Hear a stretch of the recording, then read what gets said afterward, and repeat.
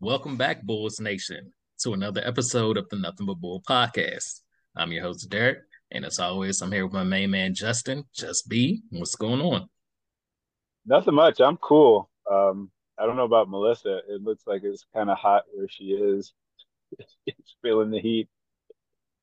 You all right, Melissa? Are you muted? Hey guys, I have no idea what Justin's talking about, but it's definitely not hot where I'm at. I'm in Chicago. It's definitely cold outside. But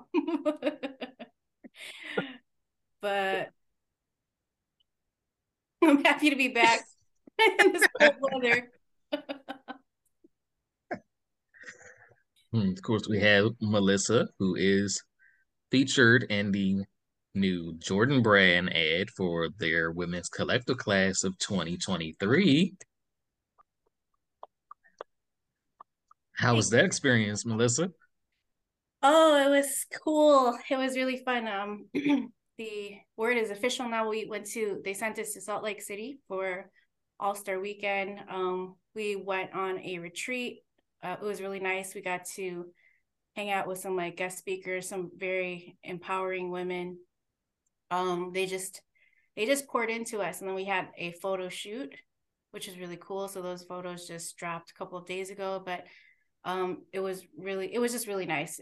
The whole retreat was just them pouring into us and empowering us, and we were just collaborating on what's to come for the year. So big, big blessing. Really excited for what's to come this year.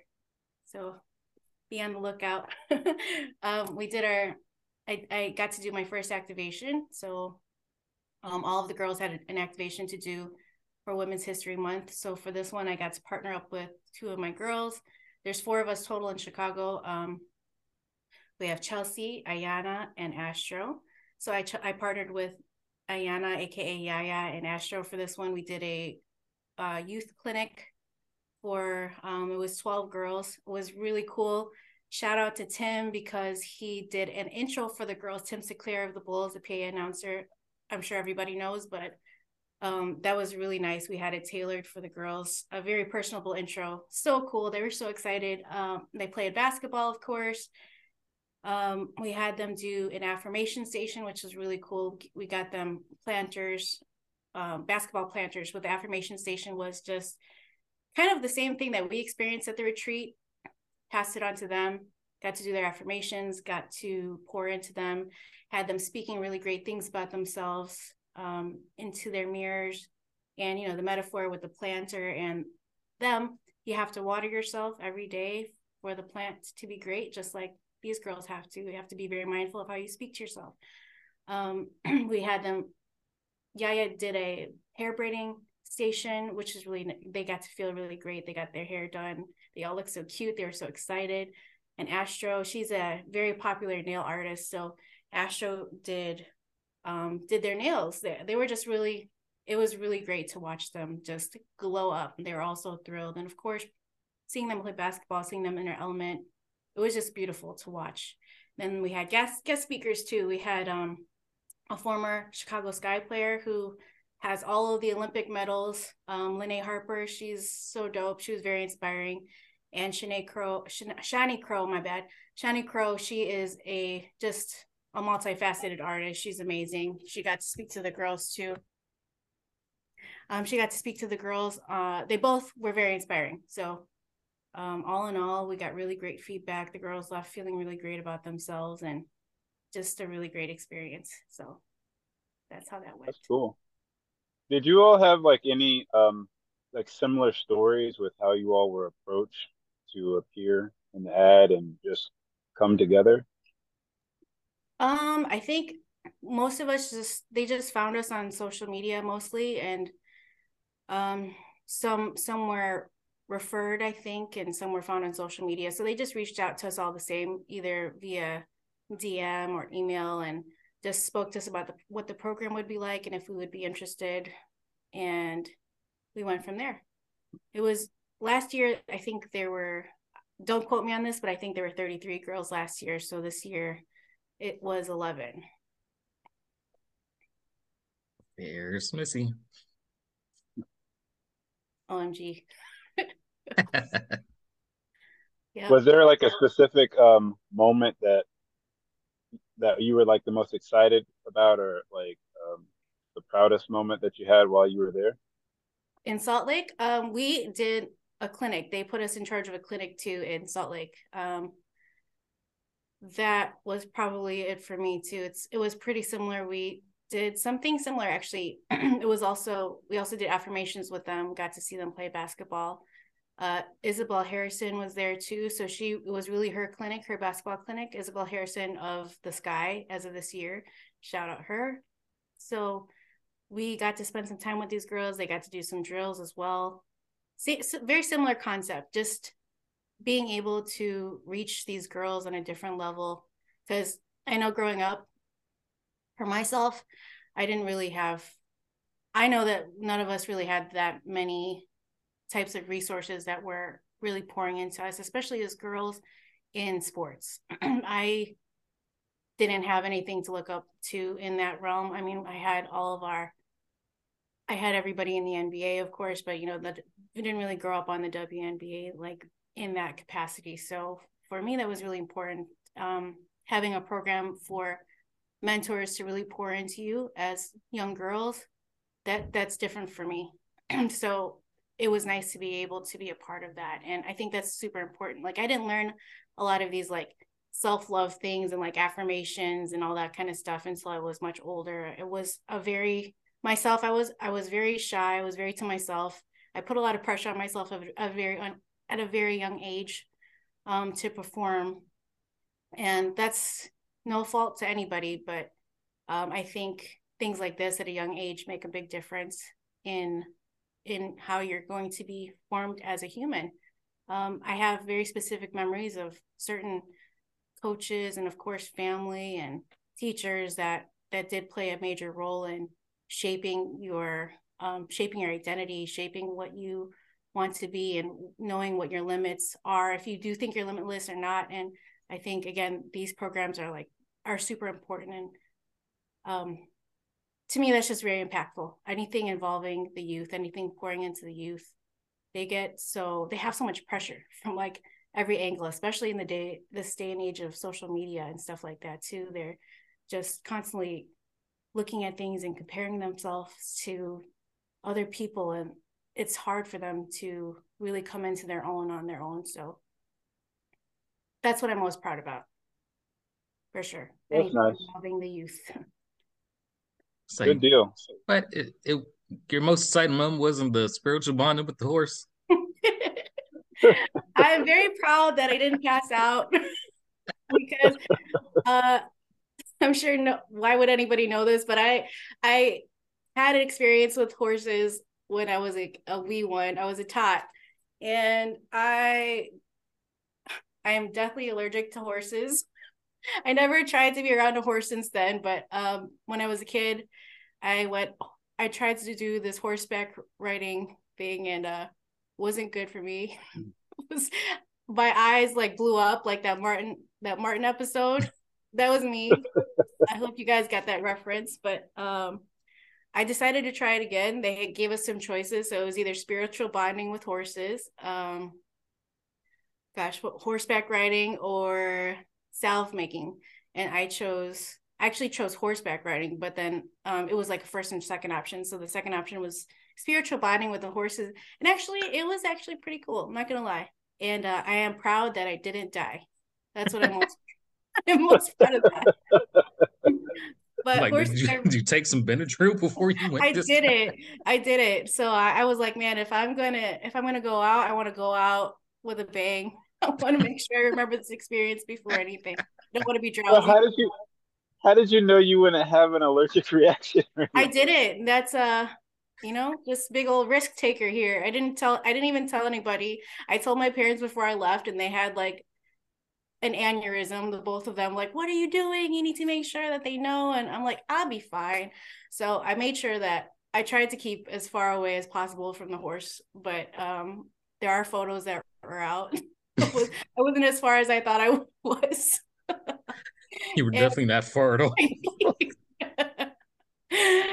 when in Rome, right? So then I had to make sure I took a shower right after. Like they had a little, they had like some showers there, and I had to just run and go take a shower right after to make sure I was still existing after that. So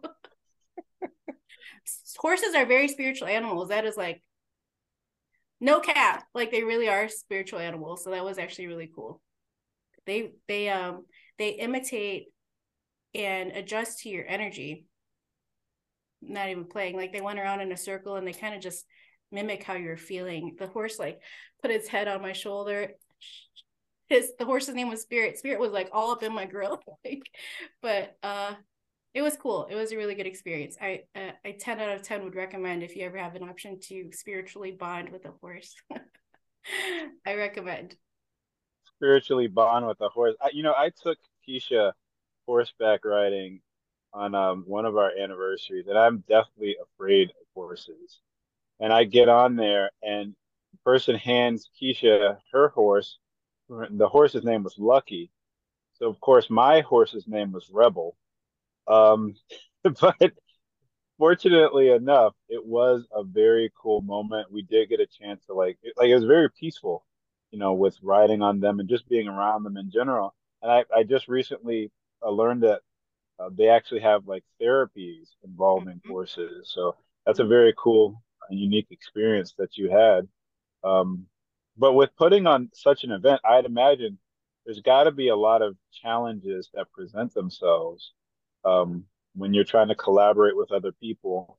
Was there anything in particular when all was said and done, that you learned about yourself that you didn't know beforehand?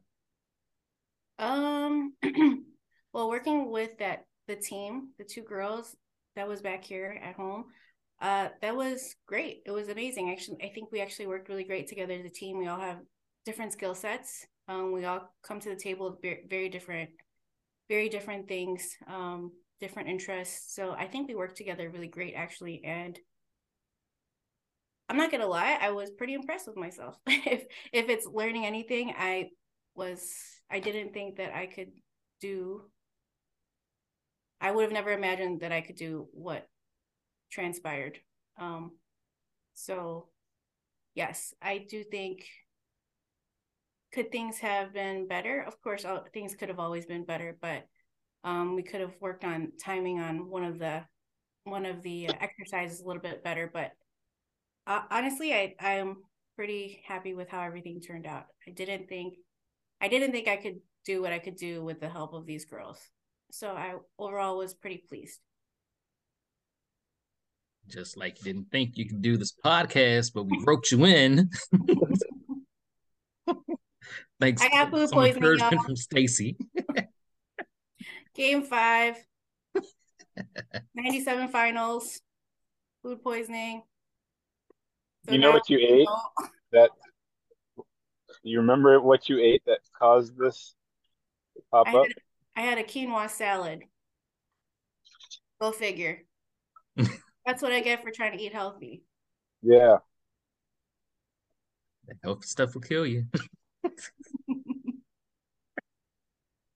Should have had a steak. Nobody gets sick eating steak. I should have had a burger. I should have had nachos. I could have had tacos. But no, I chose a quinoa salad. The horse didn't take me out. It was it was the quinoa salad. And I'm here to tell about it. I'm glad you're still here. Thank you. Me too. And I guess moving on to the Bulls, who blew out the Hornets last night, won by 30 points. We actually got to see Marco Simonovic played, Dalen Terry played, Terry Taylor and Carlik Jones was thrown out there too. I'm like, that's never happened like this whole season. So just seeing the young guys go out there and actually get to play Carlik scoreless again. But shout out I Carly. Wasn't he like the top? Isn't he the top scorer in the G League though? he's the top scorer in the G League, but as I've said before, It's the G League. He has not proven me wrong at the NBA level yet. So Come on, Derek, give that man his flowers. Come on, man. he has not scored in either of the two. Carlik, if you'd like to clap back, please come on the podcast. You are more than welcome to tell me how you can get a bucket, but until you do get a bucket in a NBA game, I'm going to continue calling you out for not being able to score. He only took one shot, I think, but still. All right, but like seriously, like has Carlik like played the equivalent of even a quarter of basketball in the NBA?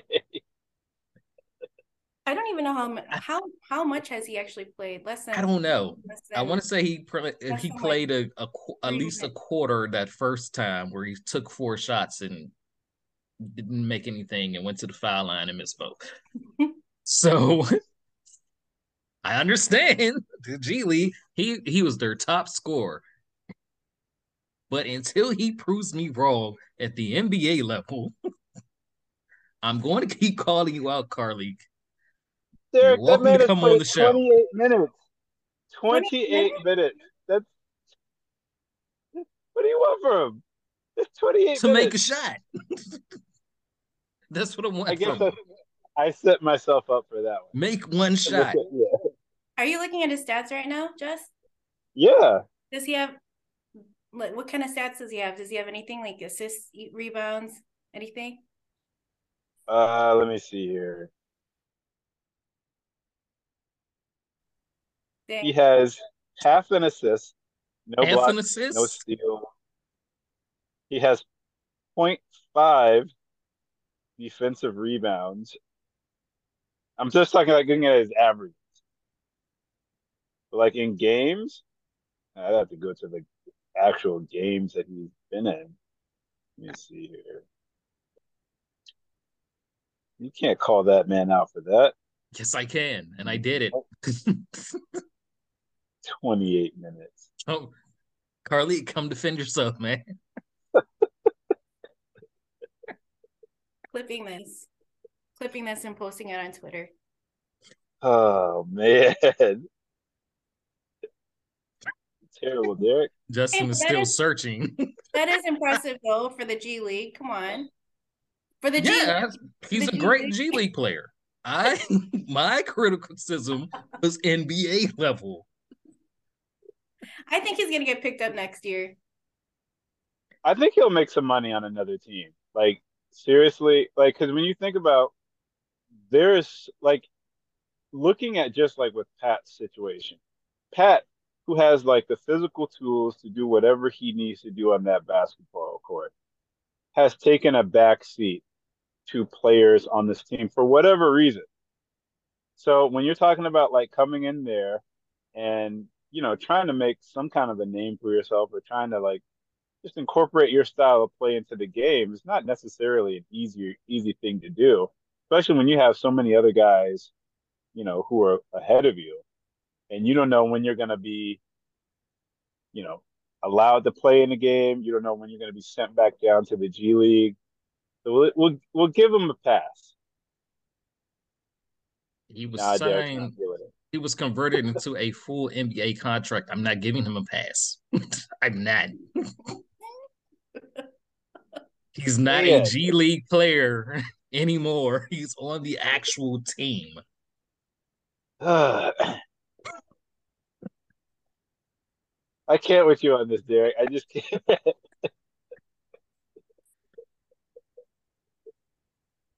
I don't know if he'll be on the actual team next year because the new CBA agreement, the two-way player, you're allowed two-way players, and now I think next year it starts at you're allowed three. So I'm not sure he'll get an actual NBA contract next year, but he may be back as a two-way player, and then he can tear up the G League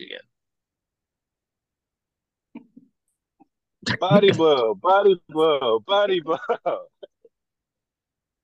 I mean, Man, when we watched him in summer league, I don't know about you, Justin, but me and Melissa were like, "Who is this guy? He's terrible." It's like if we had an actual point guard in summer league, we would have done better. So for him to go Okay, on and lead the G League in scoring, that is a big accomplishment. Shout out to him for that. But at NBA level, I stand by what I said. in the summer league, just about everybody on the Bulls roster in the summer league looked terrible. Um, and even like on during like the Windy City game, like those first couple of games were brutal. Like I started to question everybody who was on that team. I don't want to say like I necessarily like questioned like Dalen because I knew what he was capable of, but I did have like some moments where I was like, mm. But yeah, I mean, give a lot of credit to him for like turning his game around because like it's a far cry from what we saw at the very beginning of the summer. And for guys, it can take players a little bit of time. We saw, and I just like just transitioning to Kobe, we saw earlier on some very, very good games from him in his young career. And as things were progressing, it got to that point where a lot of us were like, how much can we get for Kobe right now? Like, you know, any draft picks or whatever. So like everything like what Stacy was pointing out with Adam, like you don't necessarily want to give up on young talent so easily. Um, so that's all my point with Carlik. Like I just only it's only been with the team for like less than a year, so I'm not gonna like clown him or anything like that. So No, I I think am. he's definitely. I think he's definitely got room to improve for sure. I mean, yeah, that's an impressive stat, even if it's for the G League. I think once he'll have more playing time with a team, he'll he'll definitely develop. But If Derek said, if he gets time with the team, savage. look at Marco. We've had him for 3 years. He was great in summer league. He used to look great like the whole season with Windy City. Throw him out there last night and he did nothing. Like nothing. He was just out there getting cardio. He's not an NBA level player. I think Marco is a little bit different. Like, I Marco is is an energy player, and I'm glad he was able to get out there and like just run around. Just let out That's all he did. just, just let out some that's energy. Like you just I proving Derek's point. Talk about That's no all he did. I got think no, he I'm set cardio. one saying good screen. I'm saying like just let me finish. Like because like I looked at Marco and when I was looking at the game, I felt like Marco was that kid in school that was just waiting for recess, so he could get some energy out of his system and just run around. You don't know what he's doing. He's just like so happy to be outside. He's just running around. I don't know if Marco necessarily has a skill set that can work in the NBA. But from what we've seen with Carlik, shooting is a skill. He can shoot. Um, for like, I know we haven't seen it yet on the NBA court, but from what we were seeing in the G League, we do see that he can knock down shots. And like, if you find somebody like that, it's worth it if they're in your system and you don't have to look outside for more shooting help. It is worth it to kind of explore and try to use your coaching staff to try to upbuild this guy who has put in a ton of work from where he was in the summer to what he was doing in the G League. That's why I'll say like I'm not ready to just say Carlik, you're trash, you don't know how to play. Like he showed us a skill set that is something that could transfer over into the NBA. That's all I'm saying. So You know who I'm else not showed out us on that? him yet. You know who else showed us that and won MVP in the G League? Antonio Blakely. Where is he now? I thought you were gonna bring up He Denzel. could score. Yeah, but Blakely I, is actually doing well overseas. Like a lot of the time, like, overseas, but not yeah, but NBA level. we go over this kind of stuff, and like people just like want to gloss over the importance of having coaches who are going to develop players. Like a lot of people, I'll give you a perfect example. Malik Monk. When Malik Monk came into the league, there was a lot of people who were like, why are you taking this kid? Like, why are you taking him? And like, I think it was for Charlotte. Like, what this kid, he can't do whatever. He was a teammate of Antonio Blakeney's when they were at LSU. A lot of people were out on Malik Monk. You go years and years and years, and what is he doing with the Sacramento Kings right now? He's like a pivotal piece of them moving forward. The same thing with Campaign, and I'm not saying like, oh, like we should have like kept Campaign or we even should have kept Antonio Blakeney. What I am saying is that when you do have certain players who do have a skill set that necessarily works in today's NBA, you should not be so, you know, willing to just discard them. Cultivate them, build them up. Teaching is important as an NBA head coach, and we see it from a lot of coaches around the league, especially what's happening in New York with Tom Thibodeau. Teaching is important. So that's why I'm saying, like, when you have these young guys and they don't necessarily work out initially, you got to be careful about saying, like, oh, this person is this, they're not going to turn into whatever. So that's all I'm going to say on this soapbox. I've challenged Carlik to prove me wrong, and like I said, hasn't happened yet. You want to come on and defend yourself? You're more than welcome to join the podcast. But I'm going to continue to call him out until he scores a basket in the NBA. You talk about Blakely's doing good in overseas. Hassan Whiteside looks like Shaq in his prime over in Puerto Rico. I don't care about overseas. This dude had like 53 points with like 30 some rebounds over in Puerto Rico. He's not doing that in the NBA. He's out of the NBA because nobody valued him after like his first good season and then he just dropped off. If you're not But yeah, NBA level talent, you're not NBA level talent. Coaching okay, definitely little. matters. Development definitely matters, and you also have to fit in the system of whatever team you're going to be in. But yes, coaching definitely matters. But at what point do you have to take initiative for yourself and just work on your craft and just do what you have to do? Because we talked a lot differently about Kobe this year in the very beginning of the season. I was very indifferent about him, not gonna lie. In the beginning of the season, after a few games, I'm like, I would like to keep him, but honestly, if we let go of him, I wouldn't be upset. I would like to see him develop, but whatever happens, happens. But now, no, towards the end of the season, man, Kobe's been a very valuable piece for us. He has really developed his game. And if we're having the same conversation about like the coaching staff, it's the same coach from the beginning of the season since last year up until now. At what point are you going to take your initiative as a professional player to up your game? So yes, coaching definitely matters, but at the same time, you're a professional. Like this is what you've been training for your whole life. This is, in most cases, this is a dream for people that are in the NBA. Like you got to work at it. Of course, it'll Yeah, help no, a great coach, I, but I I definitely understand that. Like you do have to put in the work, but a lot of times what gets overlooked, like, because I don't know if people who look at these games and look at these coaches, I don't know if a lot of people have experience actually having trained somebody.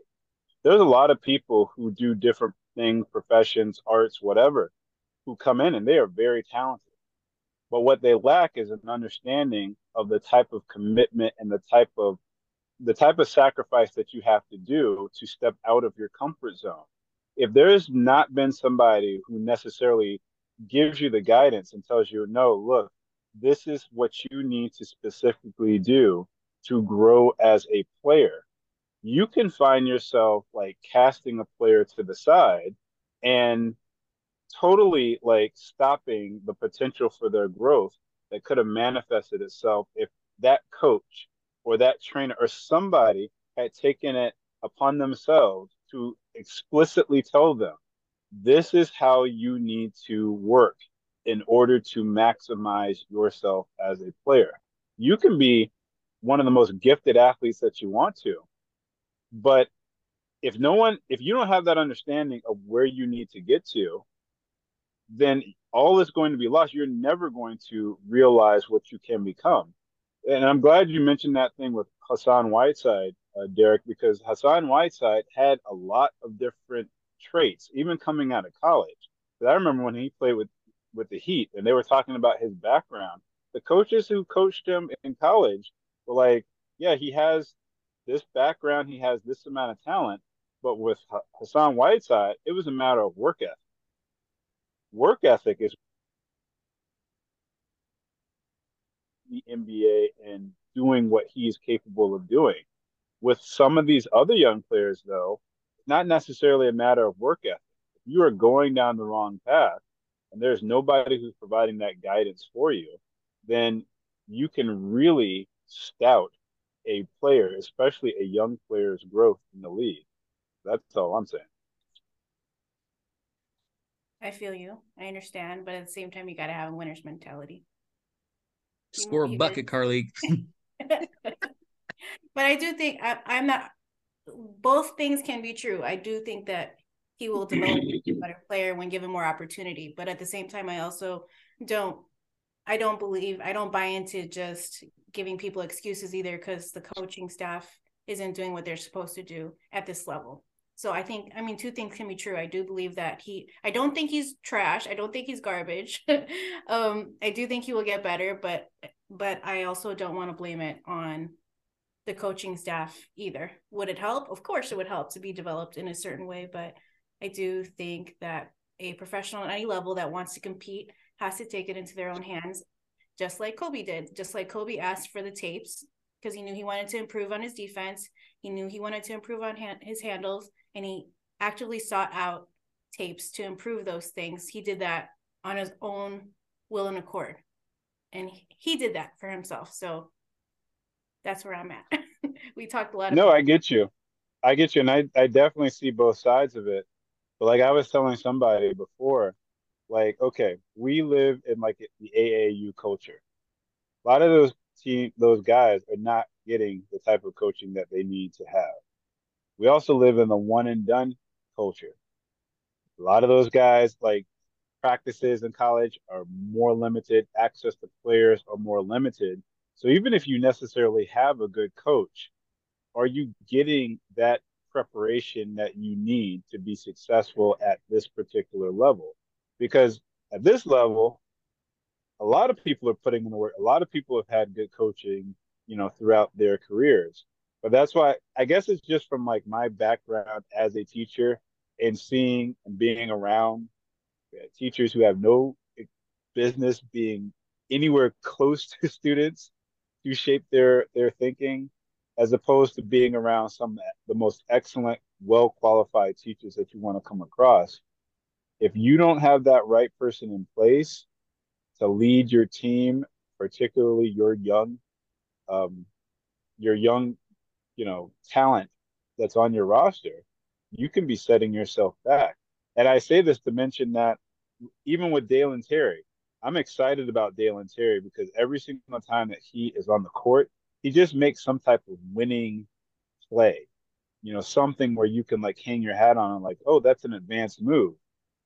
But like Dalen was taken like what 18th in last year's draft. There's like 11 other players who were drafted ahead of him that have been able to carve out significant roles on their team and has helped their team win on their respective team. So like when you don't have that person who is guiding the player and nurturing them and everything, it can really, really make that player take a step back. Jalen almost caught a body last night. If that dunk would have went down, that would have been one of the highlights of the year. Dalen doesn't need all he needs is Billy to put him out there. That's all he needs because DeMar has done all the other stuff with Dalen because Billy's not developing anybody. So just give Dalen time. Carlik, let him go back to the G League, man. He's leading Ted, scorer. Like I'm going to keep messing with Carly. You Be you like want that man Kobe. to overcome eight guards that we have on this team. Be like Kobe. Like I agree with Melissa. Like beginning of the year, you're like, can we get anything for Kobe? Now you're like, we gotta resign him. And the Bulls front office has decisions to make because are you got to resign Kobe, but what are you going to do with Io? And honestly, right now, I'd resign Kobe over Io. Yeah, Is it a sophomore slump, or you think just what do you guys think? His is more it like is he hit the rookie wall and went straight into the slump because he's been all downhill since last year. you can attribute it to that. I mean, I don't know. It took me just maybe like 2 weeks to realize, hey, yeah, Io, he's not a point guard. Like we need to like get him going downhill. Maybe like you put him in some pick and roll actions with Vooch. Um, but Kobe, like I think Kobe scored like 11 points last night, and I was looking at Will Gottlieb, who I follow on Twitter. He was like just listing like the assists that Kobe had his last 5 games. It was 9, 9, 5, 6, and 9. That's an incredible amount of assists, considering that Kobe is coming off the bench and still playing less minutes than I feel like he should be playing. But like that game last night with Kobe was just a highlight reel of everything that I like about what Kobe is doing this year. Particularly recently, but we talked about this back in January. We had Kobe in the ball pit, and we were talking about like you just might as well just start Kobe. But I love the fact of like he is recognizing, just like I think it's obvious, that when him, Pat, and Levine are in the game, can't double team all of us. And he's using like just sound basketball IQ to find the open man, like just making tremendous decisions with that. In the pick and roll game, he's gotten better at like recognizing with getting defenders to get on his hip. And he we talked about this before where he's shooting a high percentage enough finishing at the rim. So and defenders know that as well. So it's like you got to pick your poison. Am I going to stop Kobe with his quickness coming off of that screen and stopping him from finishing at the rim, or am I going to stop Vooch? And there was like 2 or 3 passes that were just dime passes to Vooch in the post, allow Vooch to finish right in the paint, easy buckets. And then another thing defensively that I liked about Kobe was he couldn't make it. There was like one of the players, I forget who was lighting us up like in that game. There was like one, it was book night, I think. But he kept getting caught on the screen. And instead of him trying to fight through the screen, which he wasn't successful in, he just kept going underneath and underneath and underneath. And the guy tried screening him like 3 times on in within one possession. And it eventually led to either the book night or one of the other players taking a contested two. Teams don't want to shoot contested twos. They prefer to be able to shoot the threes, but because of the positioning that he had with his defender, he could have easily just gotten out and contested the shot. There's a lot of smarts that are going on with Kobe's game understanding from the offensive and defensive side of the ball. And I really don't think that the Bulls not having Lonzo Ball to look into the future to count on, I don't think the Bulls can afford to lose it. Yeah, I agree. I could easily see him being the starting point guard at the start of next year, unless they want to keep Pat and Billy just decides that he'd rather have a veteran point guard run the team, which is a Billy decision. But yeah, Kobe is proved like if you put him out there with Zach and P. Will and pretty much anybody you put Kobe out there with, he's making good things happen. He's increased Yeah, his game because so much. I think he's always had that confidence, and it was kind of blind confidence last year in the beginning of this season, but now he has the skill set to match. So yeah, I can see that happening too. Him being starting point next year. It's been great to see yeah, him develop. he he unlocks so much stuff for this Bulls offense that makes Billy's way of calling the game, the offensive sets, work. And as much as people like lament Pat not grabbing enough rebounds or, Pat not going aggressively to the basket, well, one of the things that Kobe being out there does, it opens up extra shot attempts, wide open shot attempts for Pat. And no matter what people might want to say about Pat defensively or rebound, like I mean, defensively he's been pretty solid, even though he's been missing out on certain rotations and not understanding when he has to blitz the player or when he needs to sag off. But the thing is that they with Kobe out there, you're actually able to hone in on something that Pat has been excellent at throughout the year, his 3-point shooting. And we want them to shoot 3-pointers, but we want the right people to be shooting the 3-pointers, not Derek Jones Jr. or, Io shooting those 3-pointers. But when Kobe's coming off a screen, you got to account for Kobe, you got to account for Levine, you got to account for Pat. We get those guys in catch and shoot situations, it's going to be lights out for this team as long as the coaching staff recognizes it. I do not mind Derrick Jones Jr. taking corner threes because more times than not, he makes them. I cannot say the same for Io. Like, I'm like, dude, you're wide open in the corner.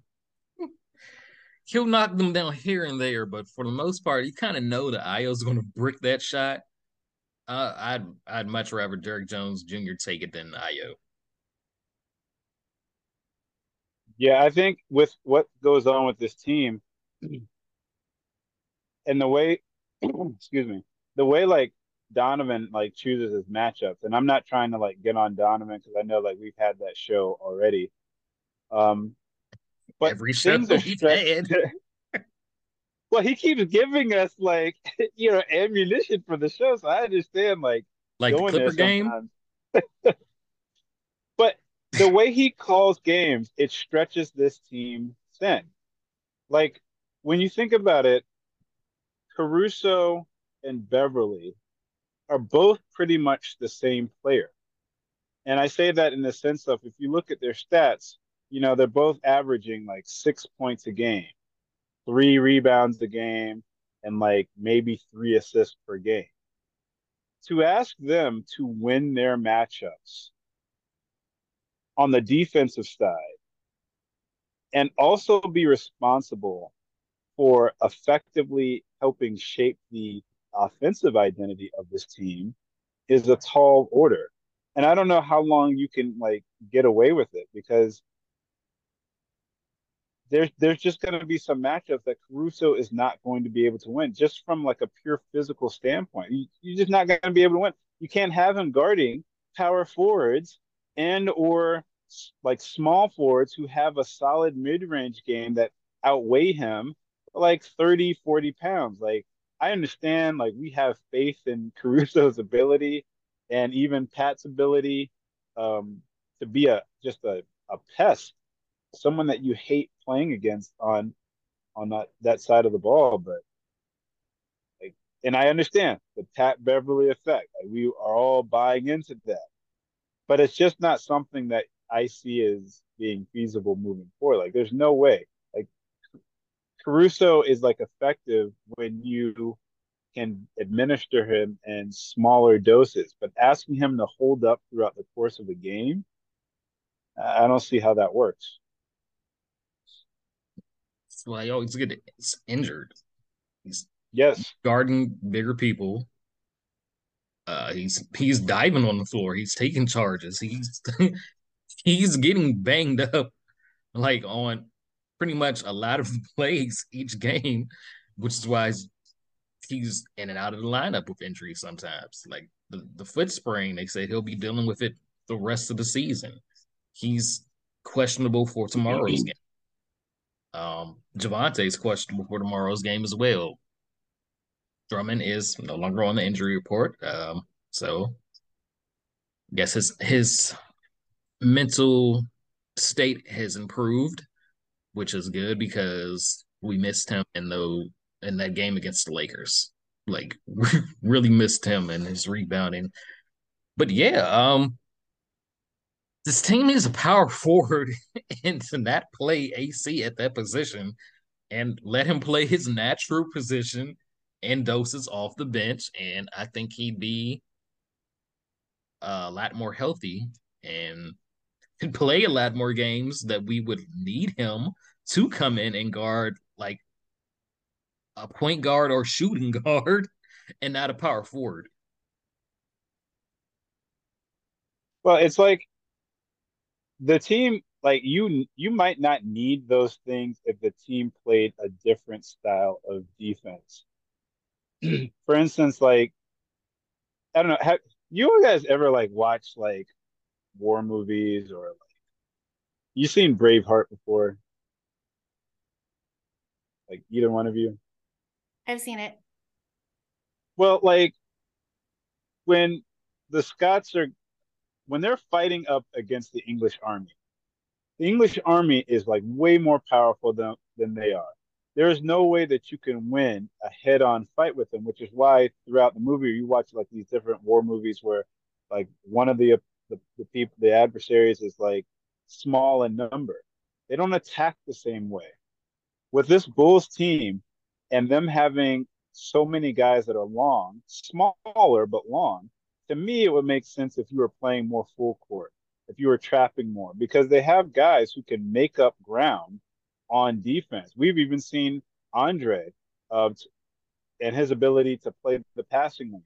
That's something that I remember I was going back to when Matt was on the show, and he was talking about the fact that well, Andre is not much of like a rim protector, but we did discuss the fact that he played passing lanes very well. He gets steals.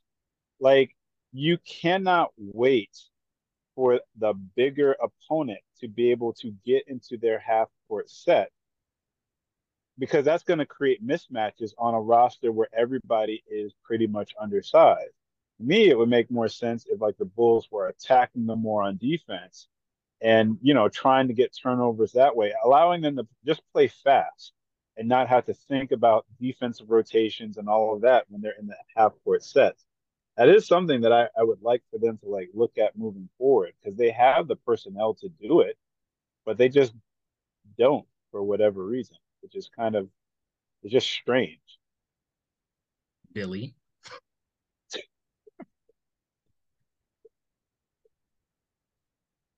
Yeah, we're at that point in the episode. Yeah, we're blaming Billy. Uh, like like that Clippers game. Justin is texting like vehemently like if we had a better coach with better rotations, we would not have lost that game. I'm just like, well, this is what I've been saying like the whole year, so Yeah. I'm not alone. But are you all like it is kind of exciting watching the Bulls get within a one game of the eighth seed. Do you guys think that there's a possibility that they could like overtake Toronto and Atlanta for that eighth seed and just win that like out? I think it's possible. Very small chance. We would have to win all five of these games. We have to win out. I think Atlanta. Well, no, we would beat Atlanta winning out, so that would make us jump automatically. I think if Atlanta loses two, we could go 4-1.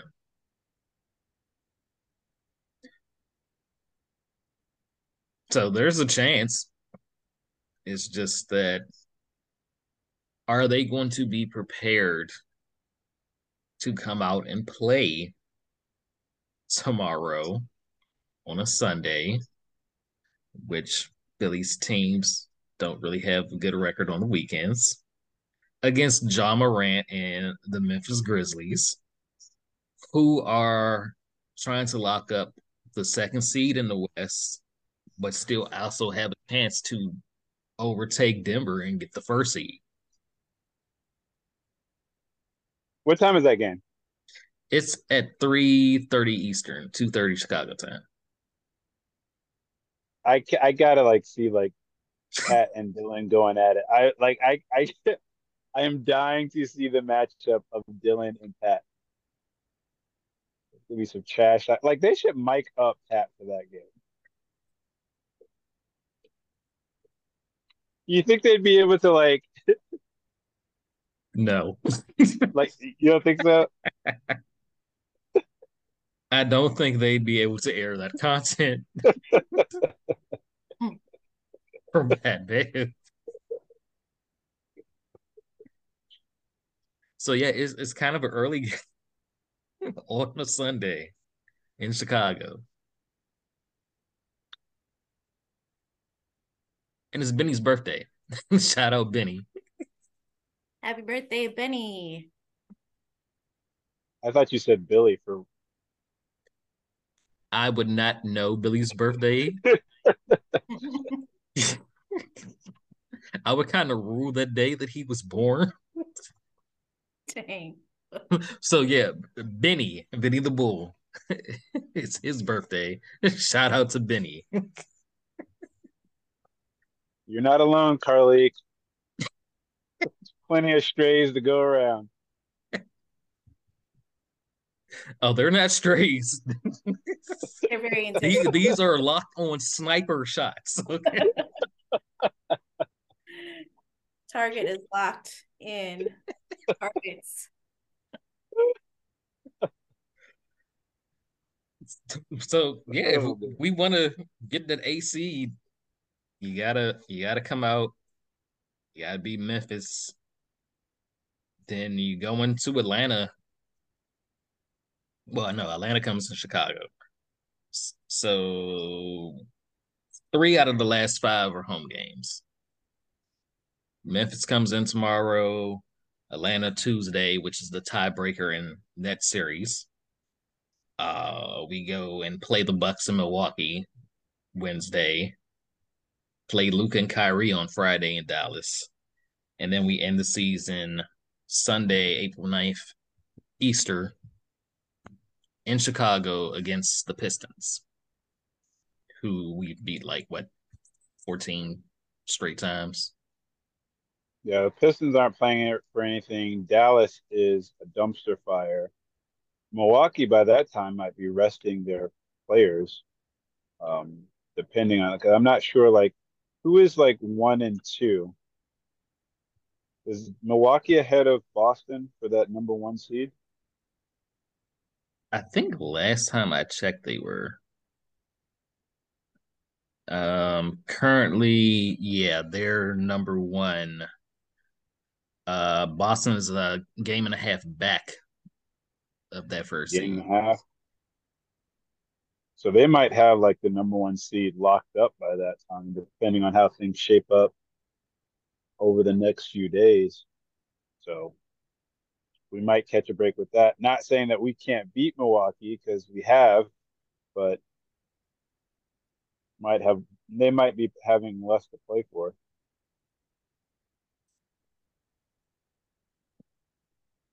And so yeah, looking at the schedule for Atlanta, they have the Mavericks, they have us, then they have the Wizards, Philly, and Boston. Are the Wizards still like in contention with making the plan? Got 34 wins. That doesn't look like that's gonna happen. No, no, they're not. Uh, The Raptors schedule, they play the Hornets twice. They play the Ah, Celtics twice, and then they play the Bucks last game of the season. okay.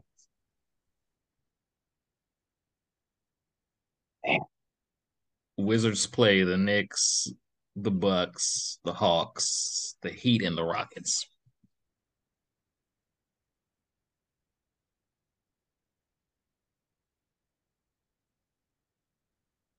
And that playing tournament might be our best shot then. Well, either way, it's going to be a playing tournament. But at least if we can get to eight, we only have to win one. Yeah. I mean, it's possible. You got to try to win out What's the longest winning streak that we've had this year?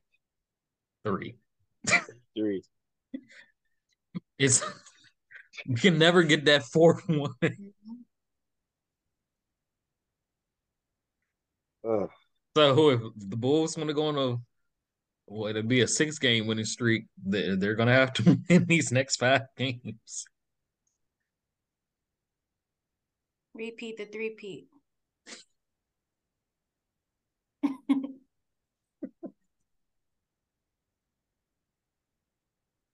So how are we feeling about this winning out?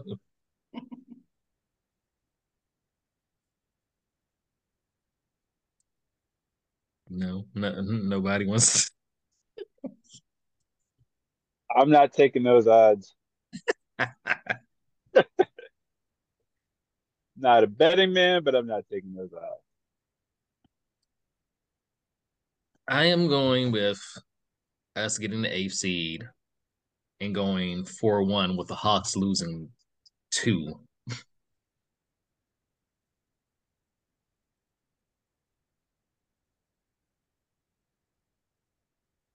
Melissa. I gotta go next. I'm gonna go crazy with this one. I'm gonna go. I shouldn't say. She's going 5-0. I'm going 5-0. That's what I'm doing. 5-0. Let's go. I think I'm delusional. I think it's the food poisoning. I don't know. 5-0. I was just about to say, are you in your right mind right now?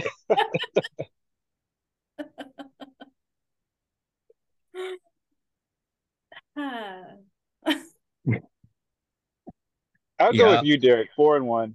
I'll say that. yeah. I think the Hawks they drop at least two because they're going to drop to us on Tuesday. We get that tiebreaker, and I don't see them beating Philly. I don't see them beating Boston either. Crazier things have happened.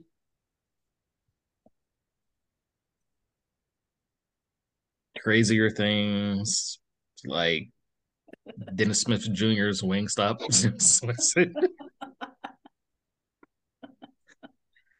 And shout out Stacy for cooking that man for no reason. He's on the bench on the walking boot, just minding his business in this green sweatsuit. And Stacy's like, that a Wingstop sweatsuit?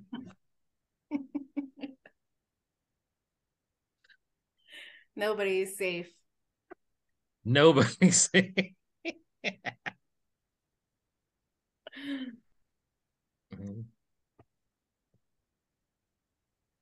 Hopefully we go 4-1, 5-0, get this 8th seed. You guys can celebrate with some Wingstop and you move from the play into the playoffs by winning one game. We're most likely going to be matched up with the Bucks or the Celtics.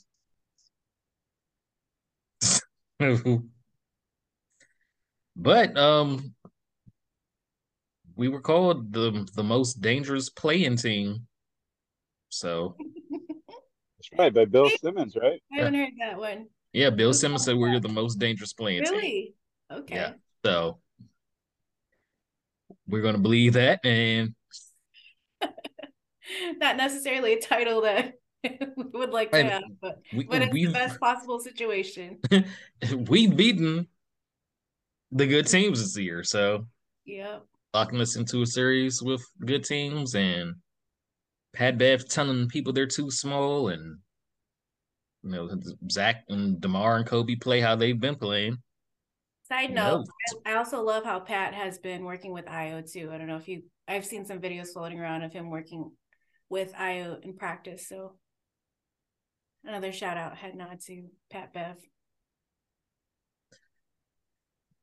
just Billy keep Io out of the rotation in the playoffs. Limit him, please. But yeah, we're gonna More strays. That one might have been a stray. it's not a stray. It was. I hope all he can do is get downhill. That's all he's been doing. Dang, all the smoke. So we got Marco, Carlik, Billy, and Ayo. Hit list. Like, hey, do your job, and I won't talk about you. Oh god. But yeah, we're going to hope for the best here with this play-in situation and see if the Bulls can make some noise. But until then, go Bulls. Go Bulls. Go Bulls. Welcome back, Bulls Nation, to another episode of the Nothing But Bull podcast. I'm your host, Derek, and as always, I'm here with my main man, Justin. Just B, what's going on? Nothing much. Nothing much. Happy to be here with you all, though. And of course, Melissa, how's it going? What's going on, Bulls Nation? What's up, you two? End of another season, but it was fun. It's not fun because we should be in the playoffs right now. How are you going to start out the lying, Mel? I mean, the season was overall kind of fun. It was a bit of a roller coaster, but I always have to have this glass half full perspective. It's a coping mechanism, I always have to remember where we were 3 years back and prior. But it definitely ended too early. We should have at least made the playoffs. I didn't expect to go too far in the playoffs, but we should have at least made the playoffs for sure. After all that hard work they put in after All-Star break, especially that, I don't know, they played like great the whole game. It came down to like the last 4 minutes. Let me cope how I gotta cope. We had several things working against us. We had run 3 in a row before this game, and as we know, the whole season we could not win 4 straight. We had Tony Brothers as the referee. And then, of course, you have the clown on the sidelines, Billy Donovan. It was a recipe for disaster. Let's be real. There's one thing that was working against us, and it's the latter that you mentioned. Gumboy. Oh, man. I wanted to ask this early on. Was like, because I was looking at the game, and I'm like, man, we're going to lose this. But, like, was there, like, any point where you all were like, yeah, it's not going to be our night? And I know you mentioned like everything that was working against us, but as you were watching the game, was like there any moment where you were like, it's not happening? When I realized Zach was like 6 for 21. Kind of hard to win when your leading scorer shoots 6 of 21 for 28.6%. No threes.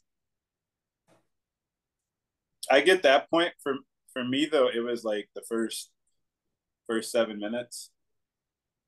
It's like Caruso has all of our points basically, and Vooch has taken one shot that was a 3. And I was like, if this is what we're looking for to be sustainable throughout this game, that's not going to work. And sure enough, yeah, early early exit for us. Can we even say it's an exit because we weren't really in? So, we made history becoming the first 10 seed to win a playing game. All we had to do was win one more to get in. So, there, so it's none an of early those exit. stats mean anything. It's an early exit. None of those stats will be counted for anything. There are no stats like play-in stats that are accounted for. Skill history. First thing to do it. Yeah, history. It needed to be history. Like, that game was all kinds of stupid. Like, just like looking at the game where like we scored more field goals.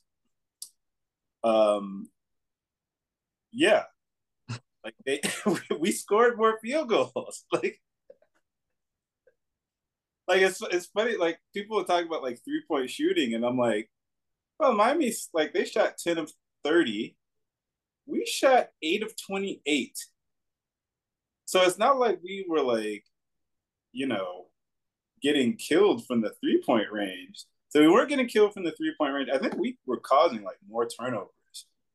And yet and still, like for us to lose the way we did, it just is pretty indicative of the lack of identity that this team has had for the entire year. It's comical and it's frustrating at the same time. So What did you guys think about when well, I shouldn't even I probably shouldn't even ask this, but what did you guys think about when Billy subbed out Kobe when he was when he was hot? And also with Andre. What do you think the reasons were for that? Because I've seen like a few things floating around, but you know, in the presser he was saying it's because he wanted to try something different on defense by putting Pat in. What did you guys think about it? try something different. Didn't like the Heat, like I think they might have shot like 6 of 20 or something like that in one of the quarters. Like why are we trying something different on defense? Like what they were doing was working when we got into the third quarter. It was funny. Stan Van Gundy. I know a lot of people don't like Stan Van Gundy, but because I've been watching him in South Florida for years, like he's comical to me. But he said something like, "Oh yeah, the Bulls are changing it up, like playing a full court defense." And I'm like, why weren't we doing that from the beginning? Like, there were just some obvious things that should have been the game plan going in. So to feel like you needed to do something for like a different look or whatever, it just I don't know what to say about this coaching staff. I just don't. Like if you were looking from the beginning of the game, like Vooch won the opening tip. The beginning of the game should have told you, you know what? Our guy who's doing the jump ball, like he's bigger than that other guy over there. Let's just give it to him down low. And Vooch had 9 shots. Vooch had the clear advantage. Oh, no. 9 shots. The Heat have nobody who could guard Vooch. And he takes 9 shots. The plan should have been feed Vooch. Nobody who can guard Derek. Okay, and Melissa, y'all seen like Miami's roster, like, right? Like there are 3 undrafted guys who played quality minutes for that team. Undrafted.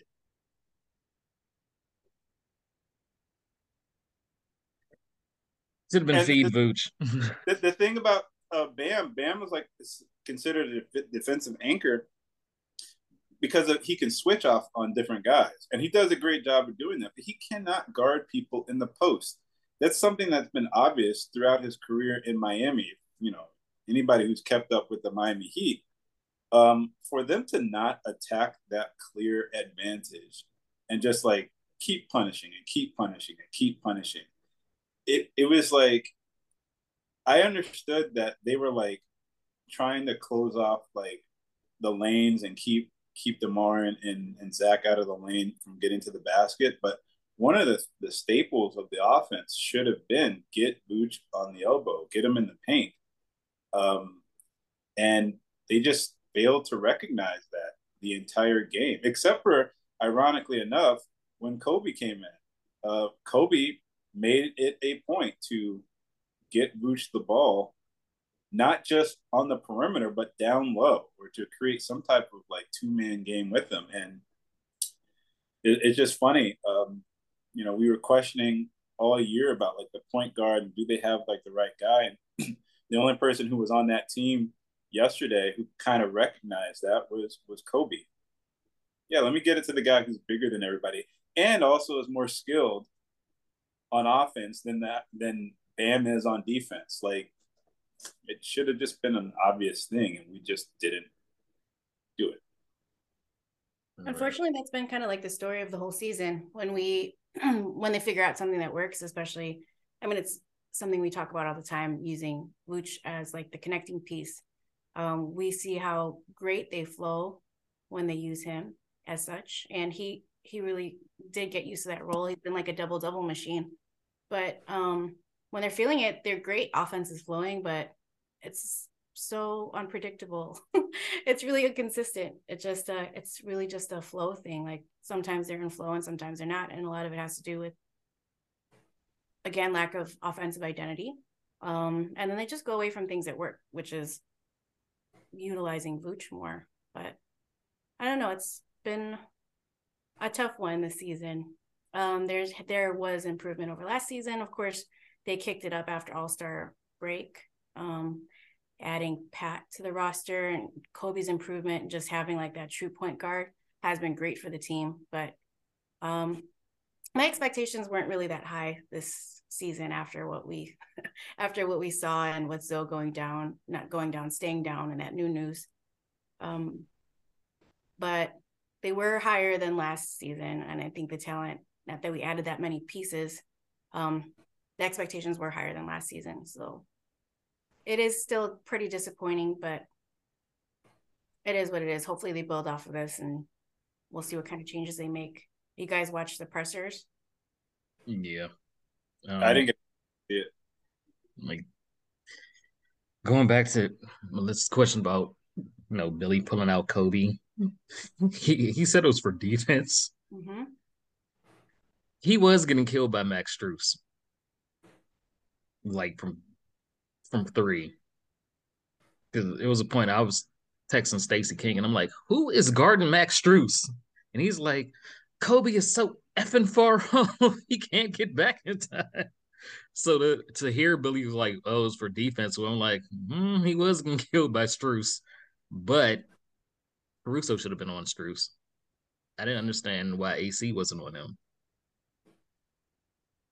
But that also goes back to like that.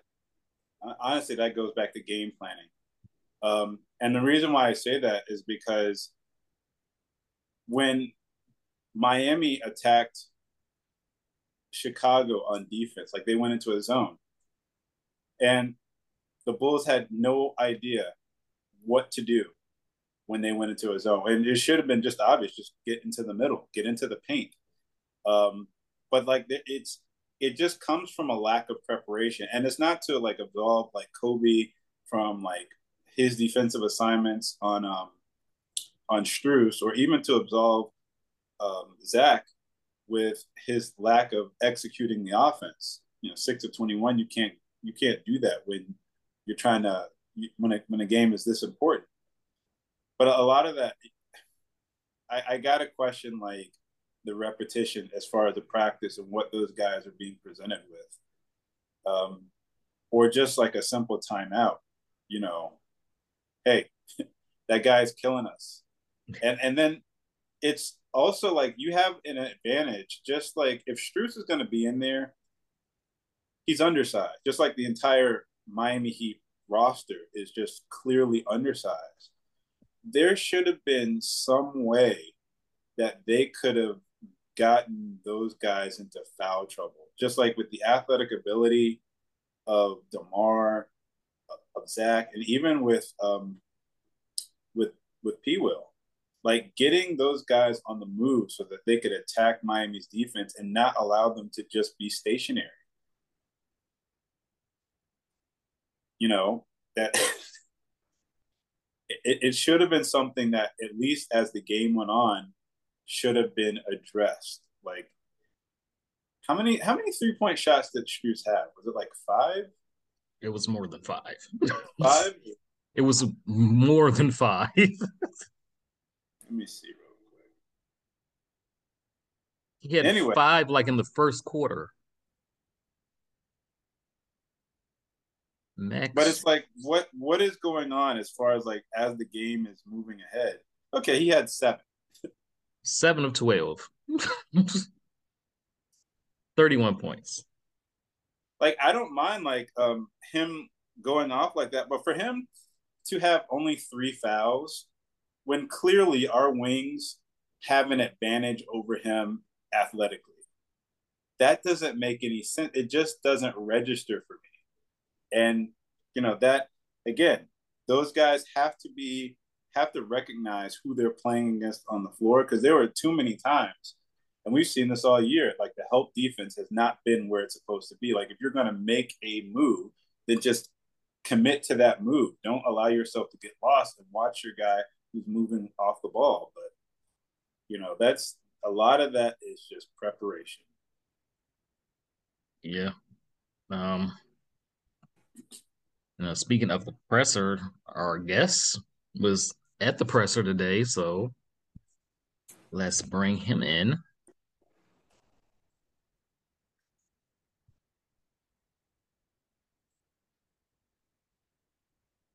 There he is. We are being joined by the senior writer for WARR Media and the Bulls reporter for the Bigs Media, Joshua Hicks. Joshua, how's it going? Going pretty good, guys. How about you? All right, man. Thanks for coming on. I appreciate the opportunity. Yeah, So, thank you, Joshua.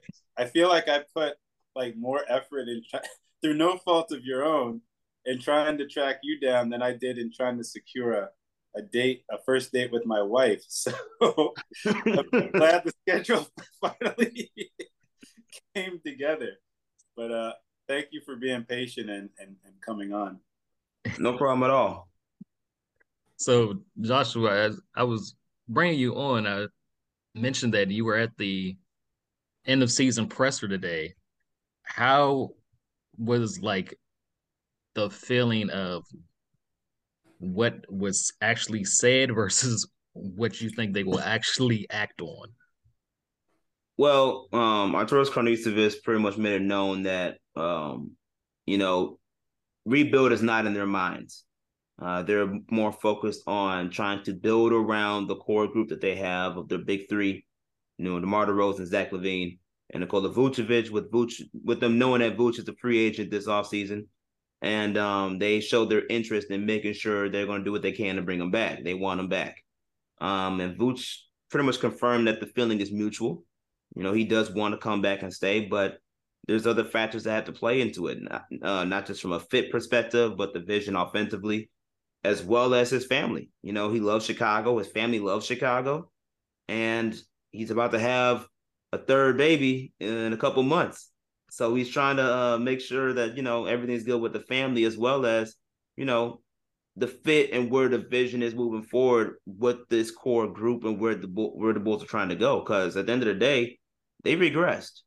They went from being a playoff team last year, guaranteed playoff team last year, no play-in on top of that, to losing in the first round into this season where you have to play in to try even get a play-in spot, and you don't even make the playoffs off of that. So what they feel they made improvements, even though the ending result wasn't what they wanted. But the reality is, at the end of the day, they're confident in the core group that they have. They want to maintain those guys and build the right pieces necessary to help propel the team moving forward.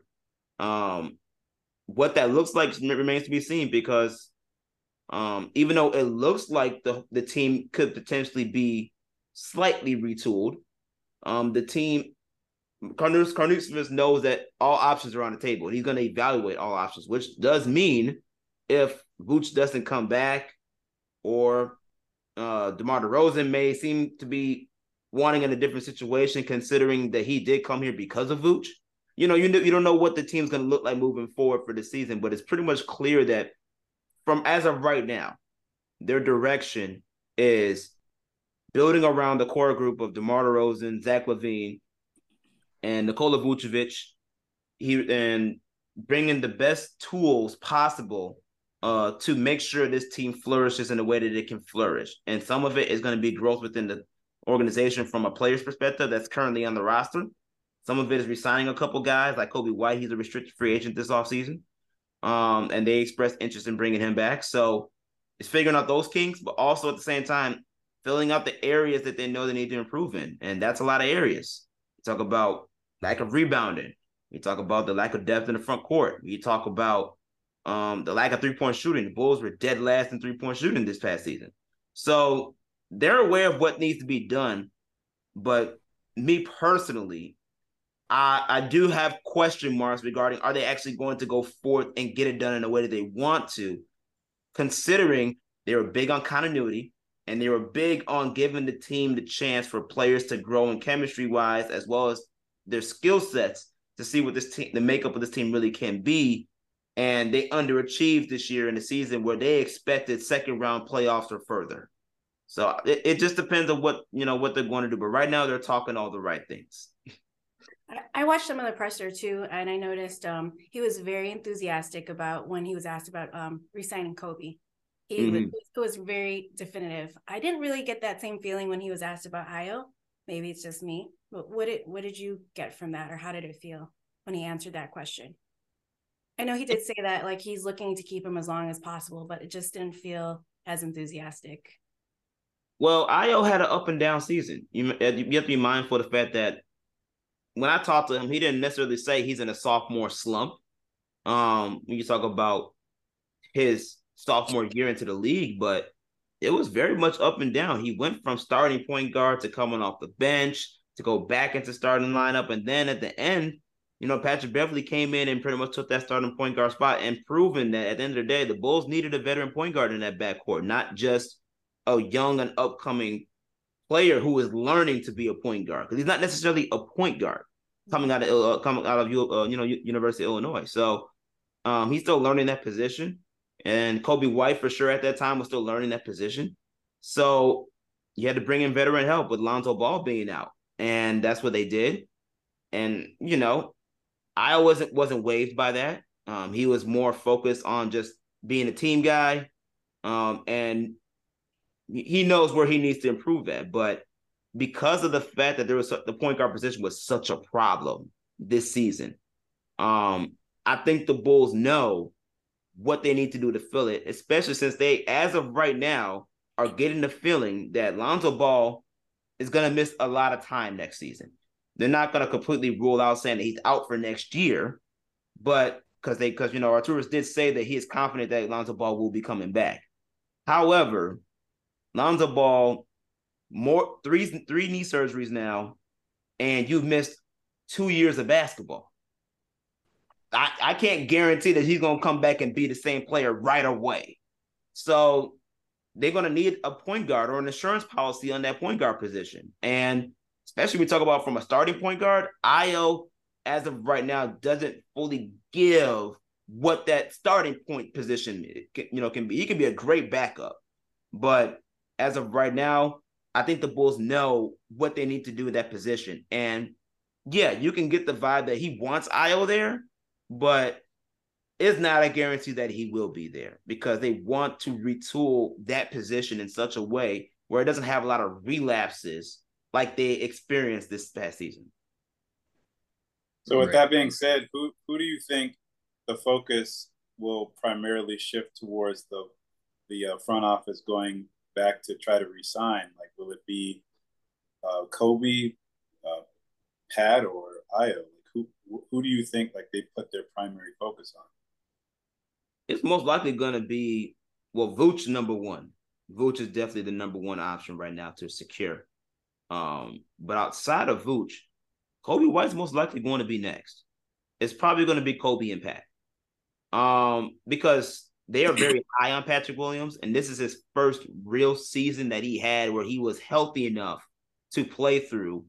Because he's been injured his first few years. So they liked what they saw out of Patrick Williams. And they understand that Patrick Williams is still figuring out when and where to pick his spots because he's playing with 3 stars.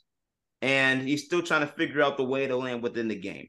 But they like what they saw from him. And I know they will probably want to grow him even that much further because when Patrick Williams really starts to understand the game and be more consistent with his aggressive play, he has a chance to be a special player. He does. And the Bulls know that, and they don't want that to just go away right away. Because if they had a chance, because if that's how they felt about him, or they felt like he wasn't going to be a good fit for this current team right now, he would have been traded by now. He would have been part of some other deal that could have brought in someone that can fill that void. But they have him, and they want him. So because of the fact that he was Karnisovas and Mark Eversley's very first pick since they were been in office, and the fact that Kobe White has pretty much earned the trust of that front office and Billy Donovan, because we have to be mindful of the fact that Arturas Karnisovas did not draft Kobe White. John Paxson and Gar Forman did. So for him to earn the trust of that front office and Billy Donovan to pretty much say, we want you to be that guy, and Billy Donovan emphasizing today, he believes Kobe White does have a chance to be a starting point guard in this league because of the fact that he's grown so much since he's been here in Chicago. I can't see Ayo having that much of a spot, especially when you already got Dalen Terry on the rise too on this Bulls roster, whom made an argument last year that he may not be the best offensive player, but he feels what the Bulls need, which is defensive presence in the perimeter and energy and a tenacity that fits the physical component that Arturas Karnisovas and Mark Eversley are looking for.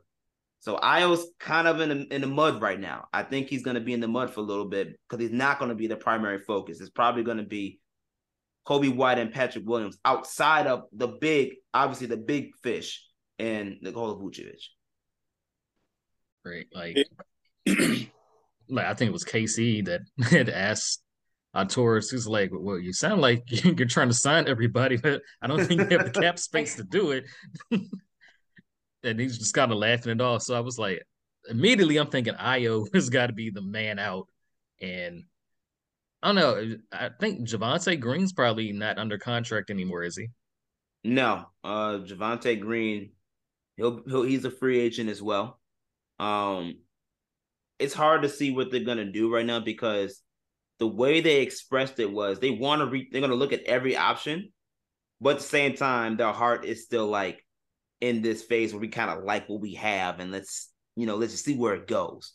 So it's kind of hard to fully justify at this present moment that everybody's coming back, especially since he pretty much said we're gonna sign everybody. It seems like, but the reality is, he claims, that the Reinsdorfs are giving him the full go.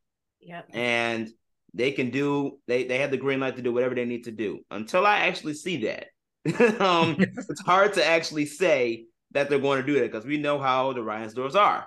So it's going to be kind of tough to really evaluate all that stuff out. But I do believe that as things continue to go moving forward throughout this offseason and they've signed the big fishes that they need to get and potentially bringing back Nikola Vucevic and Kobe White, I think after that, you might see some surprises because as much as we like to knock Arturas Karnisovas and Mark Eversley for not, being aggressive at the trade deadline, knowing that this group currently constructed is not working. He was the main reason why we had a retooled roster even last year. Bringing in or a couple years ago, bringing in Alex Caruso, bringing in DeMar DeRozan, trading for Vooch, like making the moves that the previous regime did not do and wasn't willing to do. So they've shown that they can be aggressive when they need to be. Will they do it this go around, though? It remains to be seen. He talked about like the lack of moves at the trade deadline too, and he kept mentioning that there was really nothing available. How do you feel about that? Do you think that there really wasn't anything to work with, or do you think it was a matter of the wallet, Mike's wallet, that even though he said that he has their support? What do you think about that? I'll say this. I think there could have been some moves that could have been made. I believe he just wanted to see what this team and the makeup of this team is going to be for the rest of the season, because he was so big on continuity, giving the team a chance to, come together in the moments when they need to the most. And you won't really figure that out until really at the end of the season at this present moment, because the Bulls season was so lopsided compared to last year. So I believe that he did his research. I do believe that. And he just felt that there wasn't any moves to be made. I think they could have made small moves, that maybe bringing in some type of shooting, potentially, considering we were dead last in the league in three-point shooting. And not just three-point shooting percentage, but also three-point shooting makes and attempts. Yep. That's a problem. You're not going to win too many games that way. And, they know that, but there are some shooters at the trade deadline that did get traded to contenders, and they're making impacts on those playoff contending teams right now, and they're in the playoffs right now. So I think the Bulls could have made some moves for that purpose, but I think that they also wanted to stick to their guns and stick to their game plan, which was to give the team pretty much the full season to figure out what they're going to do and what this team really looks like, and to see what they really have. And if anything, use the trade deadline to gauge the interest of what it would take in case something in the offseason were needed to happen, whether it is trading Zach LaVine or whether it is doing like a sign and trade for Vooch. It just depends on what the scenario is. But I do believe they were just really doing a lot of research behind the scenes to see what all their options are going to be, because the main theme that Arturas Karnisovas constantly harped on was, my job is to evaluate everything, and I'm going to do that regardless of how I feel this offseason about this team, which means he's going to evaluate every option and see which players are going to stay and which players are going to go. And you can't do that unless you go out the interest and take the calls. Right. You mentioned like being dead last in three-point shooting percentage, attempts, makes, and it seemed like that would be the priority going into the offseason. But it almost sounded like it was more of a coaching plan that he wants to implement more three-point shots in the offense. And even like DeMar said, that he'll be taking more threes as he's getting older and his game is always changing. So it didn't seem like they're necessarily going to just go out and try to find shooters, but they just want to like implement it more in the coaching plan for players to improve their shooting. There's some of that.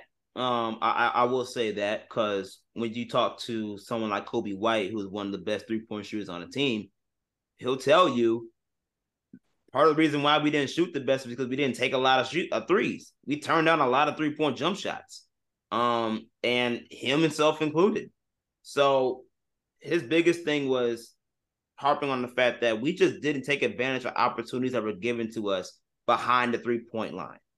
And that eventually is going to have to give when you talk about the Bulls, where you're not only struggling to make the three, but you're constantly starting off games slow, and you're always in the hole, behind that in the hole with big deficits, double-digit deficits in early amounts of games. Like those type of things that have to improve. Part of it is you being aggressive with your three-point shooting so you can make those comebacks. So that way you can not always be playing catch up, and players know that.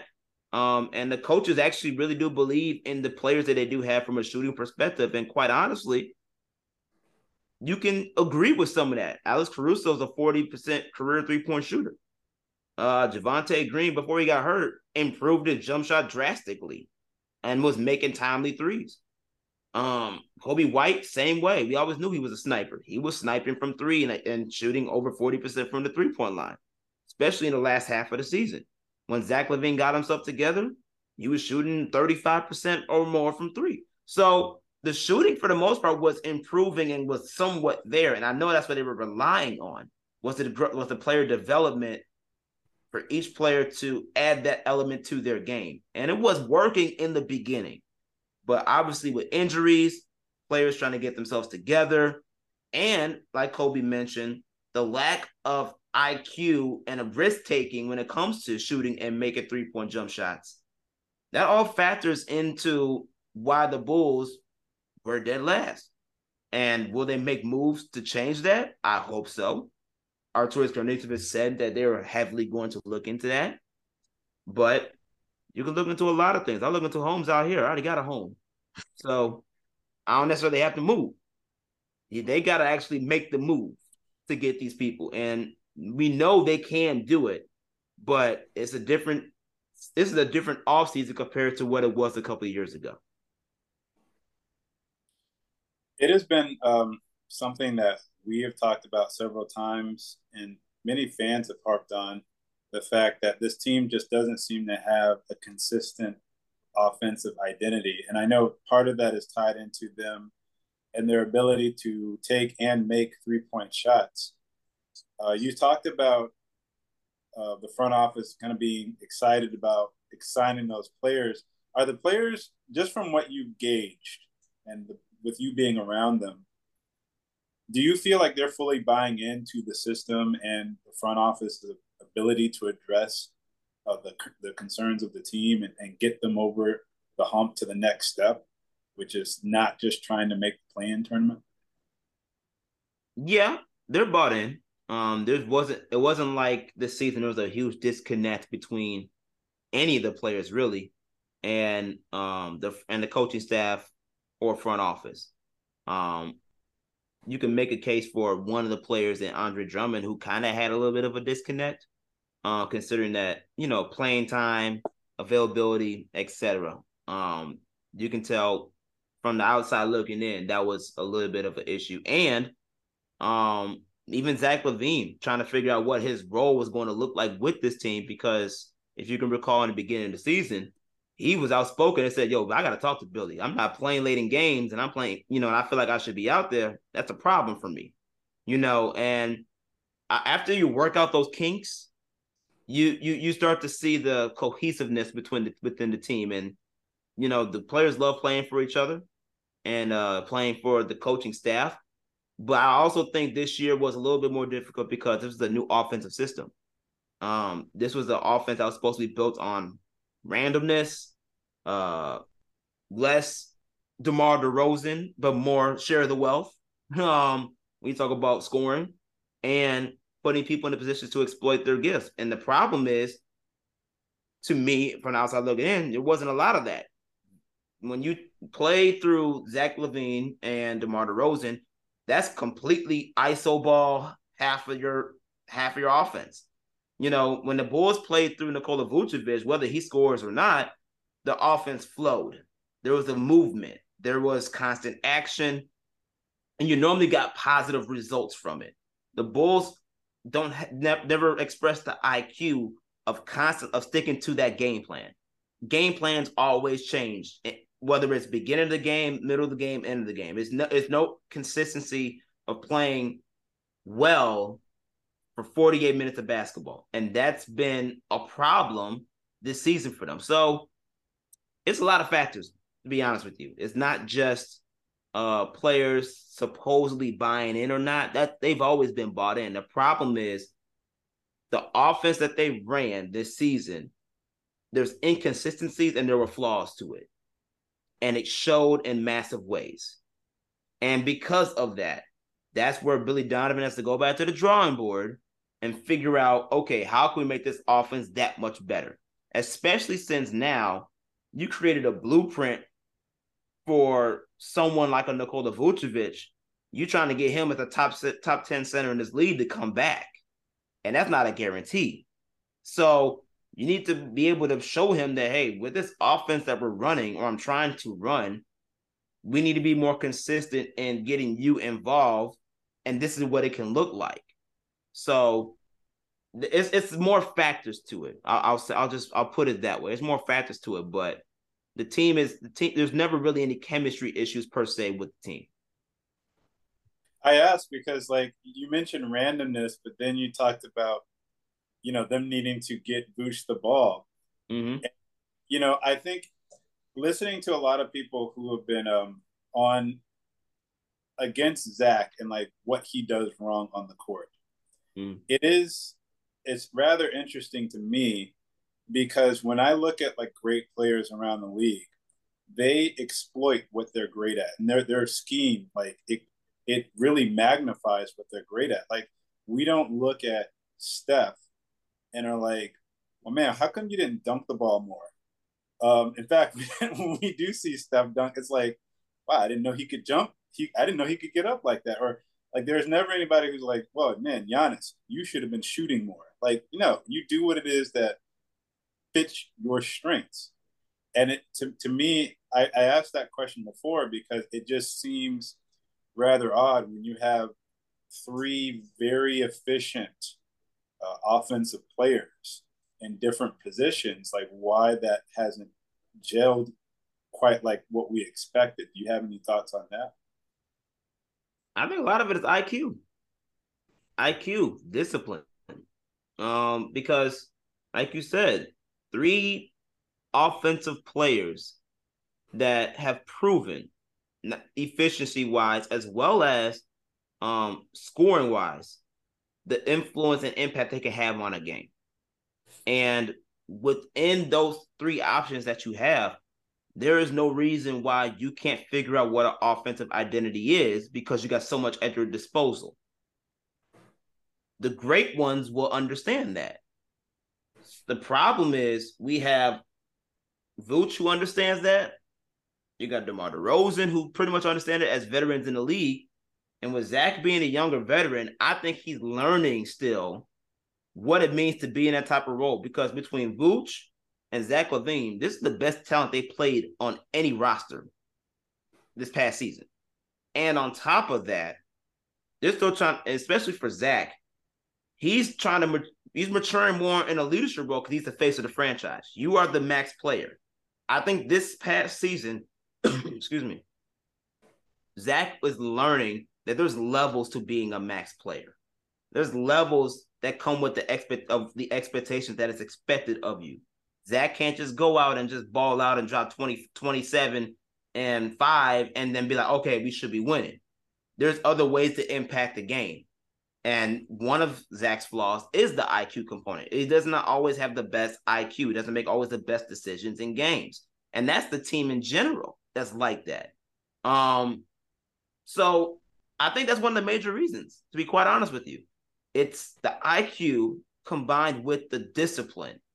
So that way, when things break down or things aren't going the way you want it to go, you have a system of morals and principles that you can follow behind to push yourself every single game and every single minute of the game to improve, make stops, score timely, and put yourself in winning situations. And for half of the season, you could say they were doing that because a lot of the games that they did lose this year were close games between, clutch moments, fourth quarter or last 3 minutes of the game or overtime. But at the end of the day, you still didn't win. So because you didn't win, that's where the discipline comes in. That's where the mental toughness comes in. That's where that will and determination comes in to where you can't just play any old kind of way and just expect things to come together. You have to play a certain brand of basketball that will lead to winning on both ends of the floor. And it took them a while to get that this year. But it's still something they have to learn from, considering that there was so much change, not just with the fact of Lonzo Ball being out for the whole season, but also new offense, new coaching style, and players adapting to roles that, quite frankly, they aren't necessarily meant to adapt to. Those are all great points, but all I heard was Billy's team has no morals. Tell that to Billy and you might get a different answer. Do you have any insight on like how their practices go? Like, and including like film sessions, what are they working on? Because we talk a lot about discipline, and it seems to, I don't know, for just a basketball fan, it seems to be a lot of common sense things that the Bulls are lacking on, like the discipline, the consistency, just running offense through Vooch. It's like Stacey always says, it's a simple game. I mean, it's pretty obvious. We always are discussing amongst ourselves, like what is the disconnect? Because they know what works, they see what works. We see flashes of just great basketball when they're in flow, but then they can play a completely different game the next game, or even from half to half. It's like a completely different game. Do you have any insight on like what practices look like, or what locker room chats look like, or film sessions, or not necessarily. What I will say is when you go into a locker room or you go into the locker room, I see the veterans rallying around the young guys, trying to teach the young guys. DeMar DeRozan is always talking to the young guys.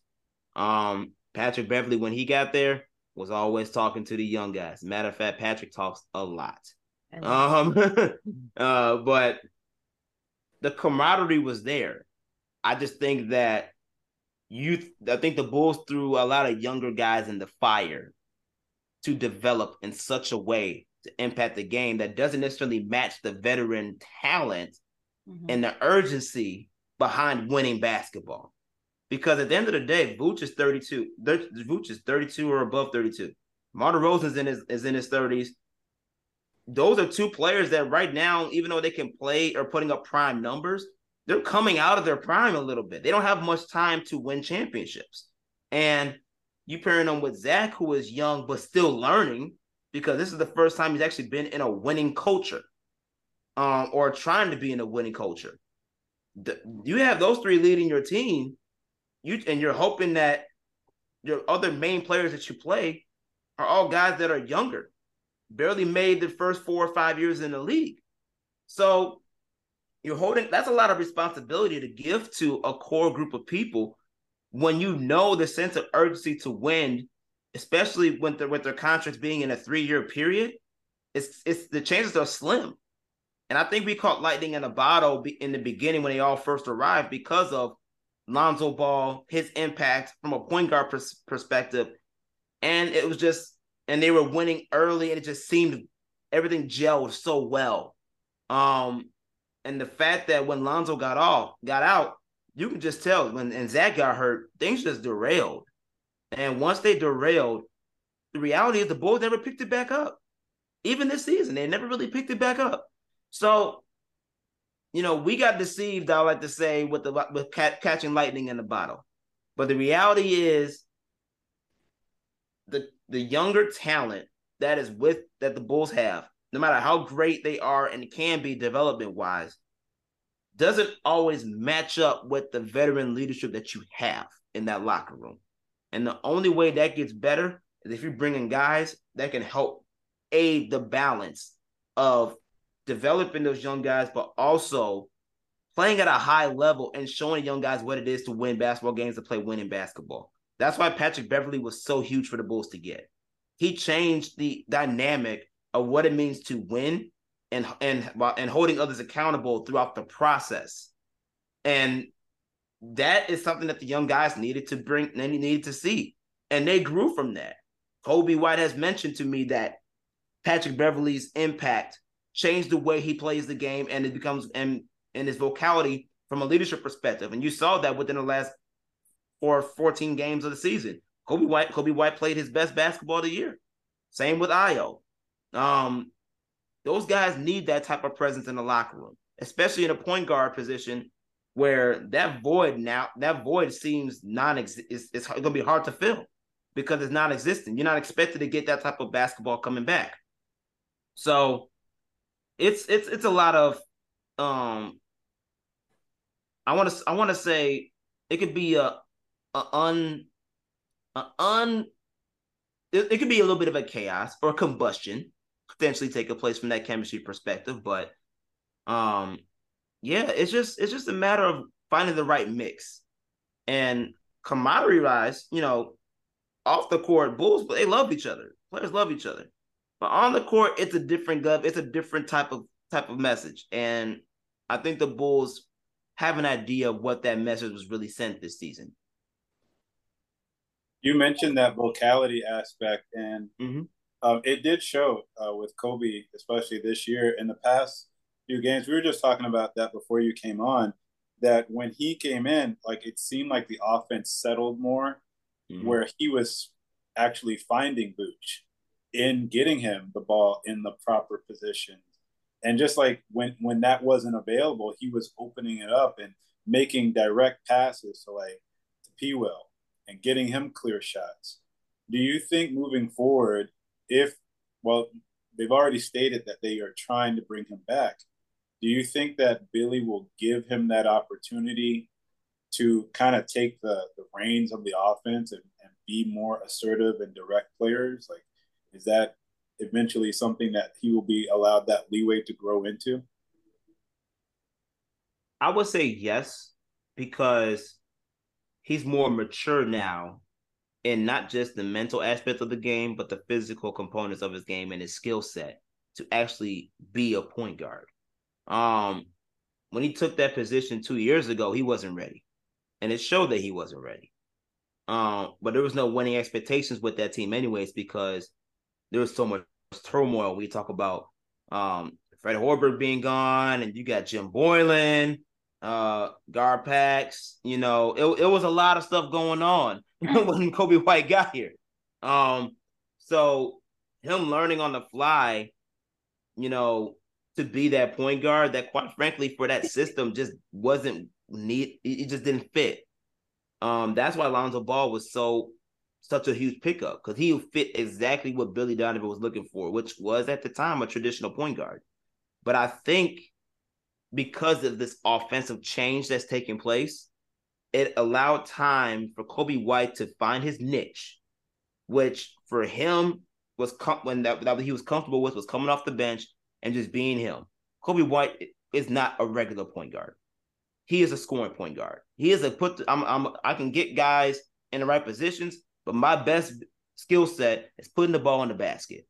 And now the Bulls have a chance to use some of that growth and some of that skill set to implement it into an offense that, quite frankly, needs that high power. Because if you don't have that high power, you're going to be sluggish. There's not going to be no quick pace to your offense, which is why Io started the season as the point guard anyways, because Io pushed the pace. But you also saw that Io was also young, 2 years in the league. He still has to grow in, certain areas that, quite frankly, that position needed. Because Kobe White now has that growth and maturation, he has a better chance of taking on that role. Will he be a starting point guard this year? I don't know. I think it can be a good chance if the Bulls don't find another way to settle that point guard position, or bring in a backup point guard that is like they did with Goran Dragic originally, that can, be a veteran presence in that position while letting the young guy just go at it. If they do something like that, yeah, I can see Kobe White starting. But is it possible that he won't? Yeah, it's possible, because if they really go aggressively at this point guard position, with the expectation that as long as Lonzo Ball does eventually heal and he's able to actually come back this season, that space is going to be kind of limited for that role from a minutes perspective. But it's possible. Yeah, it'd be interesting to see what they're going to do with that, because he did mention too in the presser that he is not naturally a point guard. He's a guard. And he had mentioned too that he had to really sit down with himself and take a look at himself in the mirror and say, I just need to play to my strengths, do what I do best. And that's a guard. So versus a point guard. So it'd be interesting to see what they do this season. And if we're going to do make any moves with the point guard position. And in hindsight, do you think that we did enough the team did enough to develop Dalen this year. I mean, it's obvious why we picked him up, but do you think that they could have done more to give him some type of just more experience, game time experience? Yeah, I expected Dalen to be like what Io was when he first got there. Mm-hmm. Get him a little bit of minutes here and there, see what he does. He'll blow your mind, and then okay, he has no choice but to be in the rotation. And he rightfully should have been. Because when you talk about the Bulls' inconsistencies when regarding, lack of effort, lack of energy, playing slow and sluggish, not enough, tenacity, especially on the defensive end, Dalen came in and switched all that around whenever he was playing. He may not score, he may not be the best shooter, but he can slash, he can rebound. He's a solid rebounder for a guard. And he's a great defensive presence. He's still learning those, and he still obviously has some, skill sets to learn and develop over time, but he gives you a spark. And I think he should have played more this year, considering that the Bulls needed that in a lot of games that he didn't play in.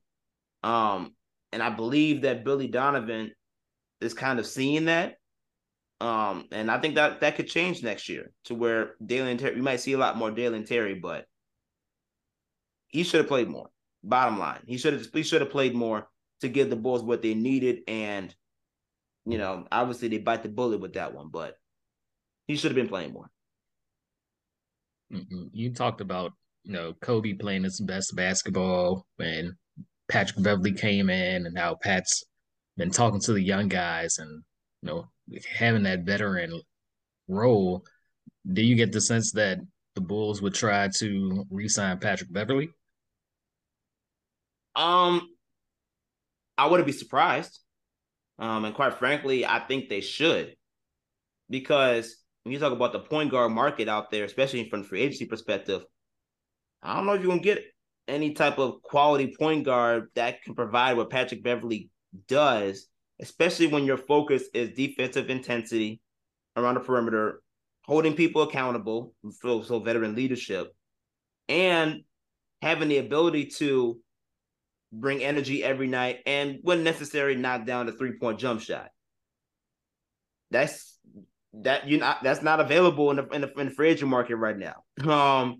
And he was one of the main reasons why the Bulls were above 500 post All-Star break when he arrived, and literally 3 minutes away from being in the playoffs. So because of that, he's a hometown kid too. I would not be surprised if the Bulls looked back and said, hey, we love what you did here. We want you to continue that moving forward. And the best thing about it with Patrick Beverley is he knows what it's like to also be a backup point guard. So let's say you do get Lonzo Ball back. He can just slide right on over to the bench as a backup point guard, which he's done before, and he'll be fine. At the end of the day, he filled and provided in some ways, not every way, but in some ways, what the Bulls needed in that position. And I will be foolish to not reconsider bringing him back, knowing that if you had him earlier in the season, you might be a playoff team. When we got him, I made the comment of, oh, we have a coach now because we got Patrick Beverley who can go out there and actually hold guys accountable and run an offense. Yeah, and Billy Donovan loves him. Like, Billy Donovan, appreciates the fact that he doesn't just necessarily have to constantly coach those guards like that all the time. Patrick Beverley can just step in and be a player coach in a lot of ways on the court. And they see eye to eye a lot. And Billy Donovan has been very adamant and appreciative of Patrick Beverley's voice, which is what the Bulls needed in that locker room. So because of that confirmation, and, Arturas Karnisovas is being very adamant on making sure he's evaluating all options to improve the roster and the team.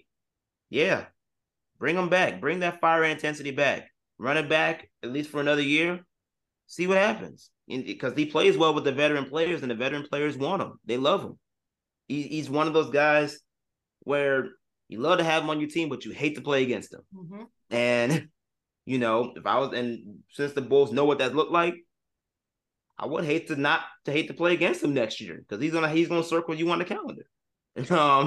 So I think the Bulls will look into that for sure, and they'll be foolish not to at least reconsider it. If there's better options out there, by all means, go for it. But he's a good insurance policy for what you're looking for. Yeah, we were Being all locked in, does expecting. that include the coaching staff as well? Like, will we see any changes from the bench? Maybe like the assistant coaches, or I'm just putting it out there. Like, if the Bulls come out and like they're just sluggish or terrible at the beginning, does Bully have a full leash, or is it short? Can you speak on that at all? Um, I don't expect any coaching changes to take place. Billy Donovan did sign an extension with the team, even though they did it really hush hush and no one knew about it until literally months later. But he's locked in long term. So because of the fact he's locked in long term, and he does have a good rapport with the front office, and front office seems to really include him a lot in the personnel decisions and moves that need to be made for that way he can coach the way that he needs to coach and desires to coach. I don't expect any changes like that to be made. Yeah, the fans wanted, but it was kind of doubtful, especially since the whole coaching staff got an extension before the season. A secret one, low-key one. Yeah, that still rubs my head. I mean, I get it, especially since Billy Donovan is known for, his being a player's coach. He did help the Oklahoma City Thunder go to the Western Conference Finals when he did have Kevin Durant and Russell Westbrook, and players thrived under his tenure. Russell Westbrook won his MVP under Billy Donovan.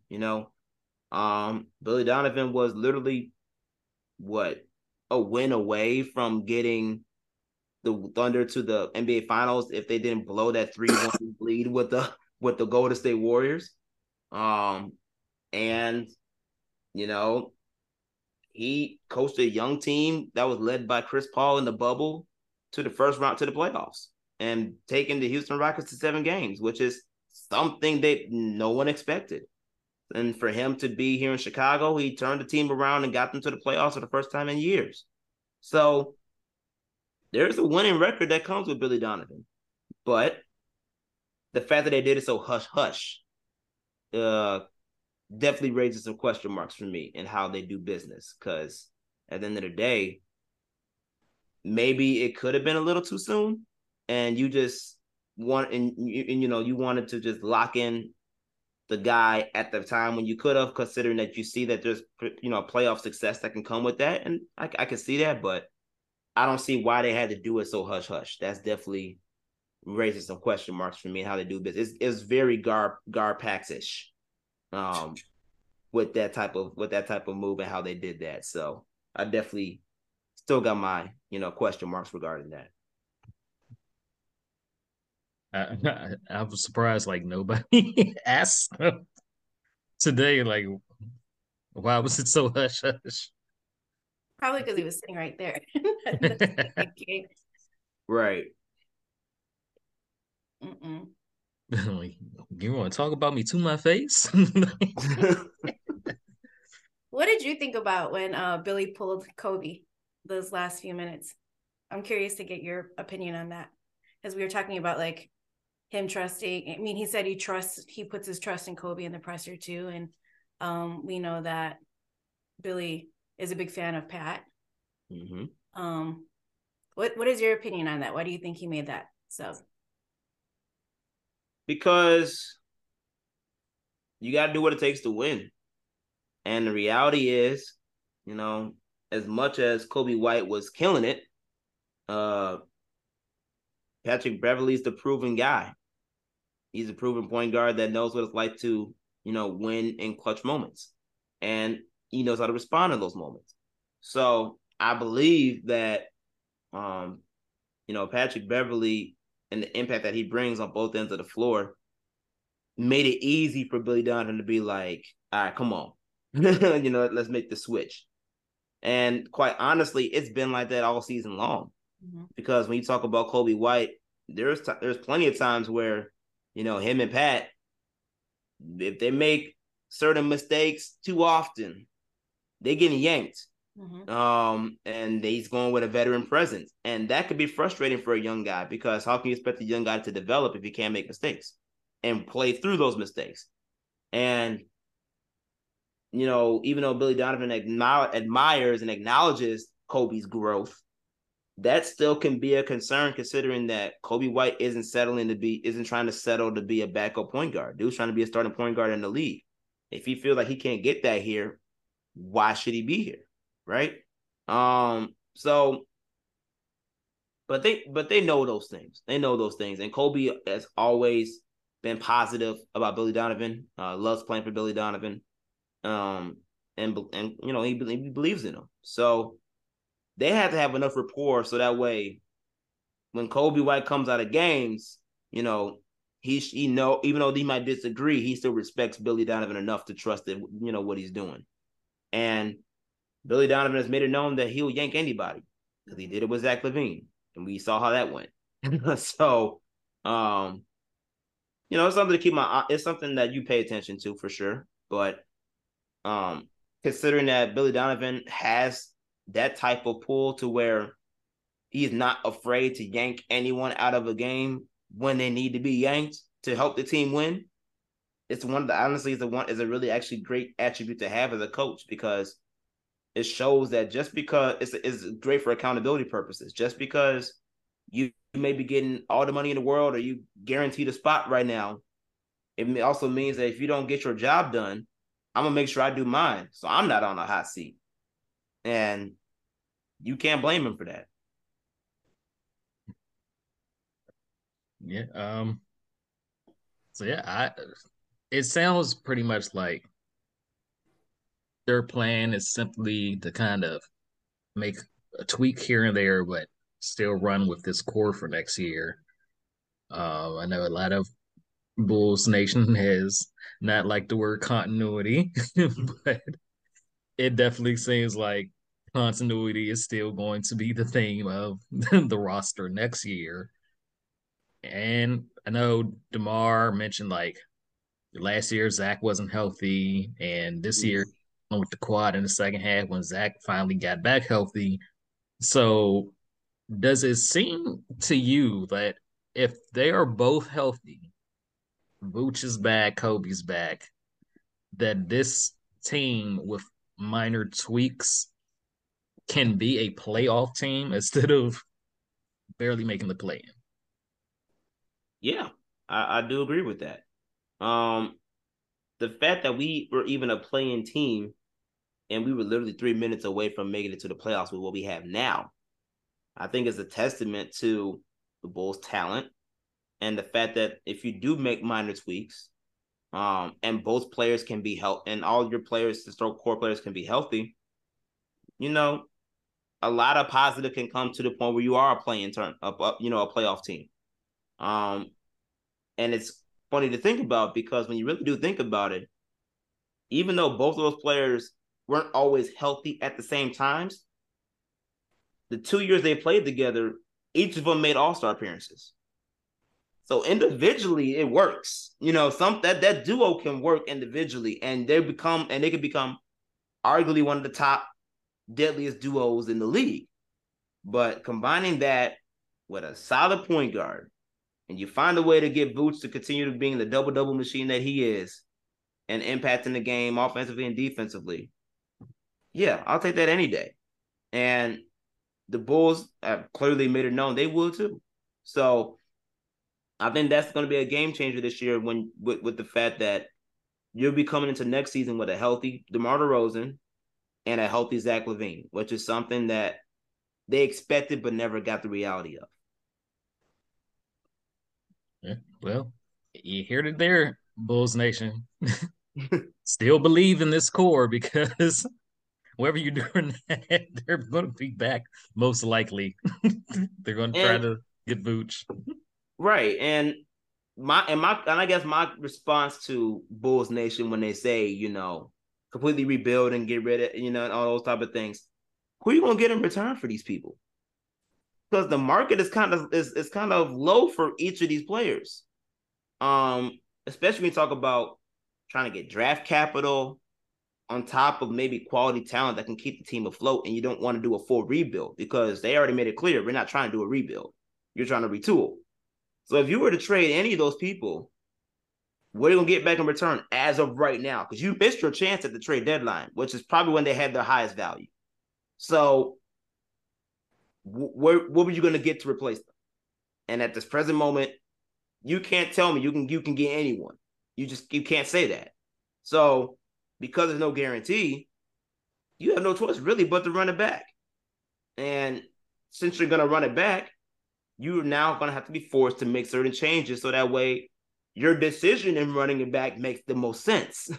It's supported. But if you were to trade Vooch and you can't get a top center back or top quality picks to go along with quality talent that can play right now because you're in a win now situation, what are you gonna do what were you gonna do anyways? Like, it just doesn't make sense to me to where the Bulls are in a weird situation because you're in a win now situation with the core talent that can help get you there, but the resources around it aren't. And until you fix that problem, I don't know how you can even fix the core. So I don't know, man. I'm just here watching the games every day like everybody else, reporting on just seeing what they see on the outside looking in. What do I know? But yeah, man, I think this core technically can work, but it's got to be a lot of changes. They got to come to it from the other players' perspectives to make this team move forward. Well, you know a lot, Joshua. We got an insider now, so we appreciate it. Before we get you out of here, can you tell us, are you going to be at Bulls Fest? Are you going to be involved at all? Remains to be seen. But let's put it this way: if I ain't gonna be involved in Bulls Fest, you guys will definitely see it on the social media. We'll be there. That works too. If I'm there, you'll see me there. Sounds good. And where can we follow? Can you tell everybody where we can follow you at on social media? Yeah, you can follow me on Instagram and Twitter at Josh M Hicks Media. You get all my content from there regarding War Media and the Bigs.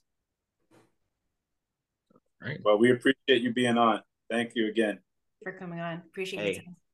Appreciate the opportunity. And come back anytime you want to. Hey, sounds good to me. All right. Thanks for coming, Joshua. All right. Take care. Yep.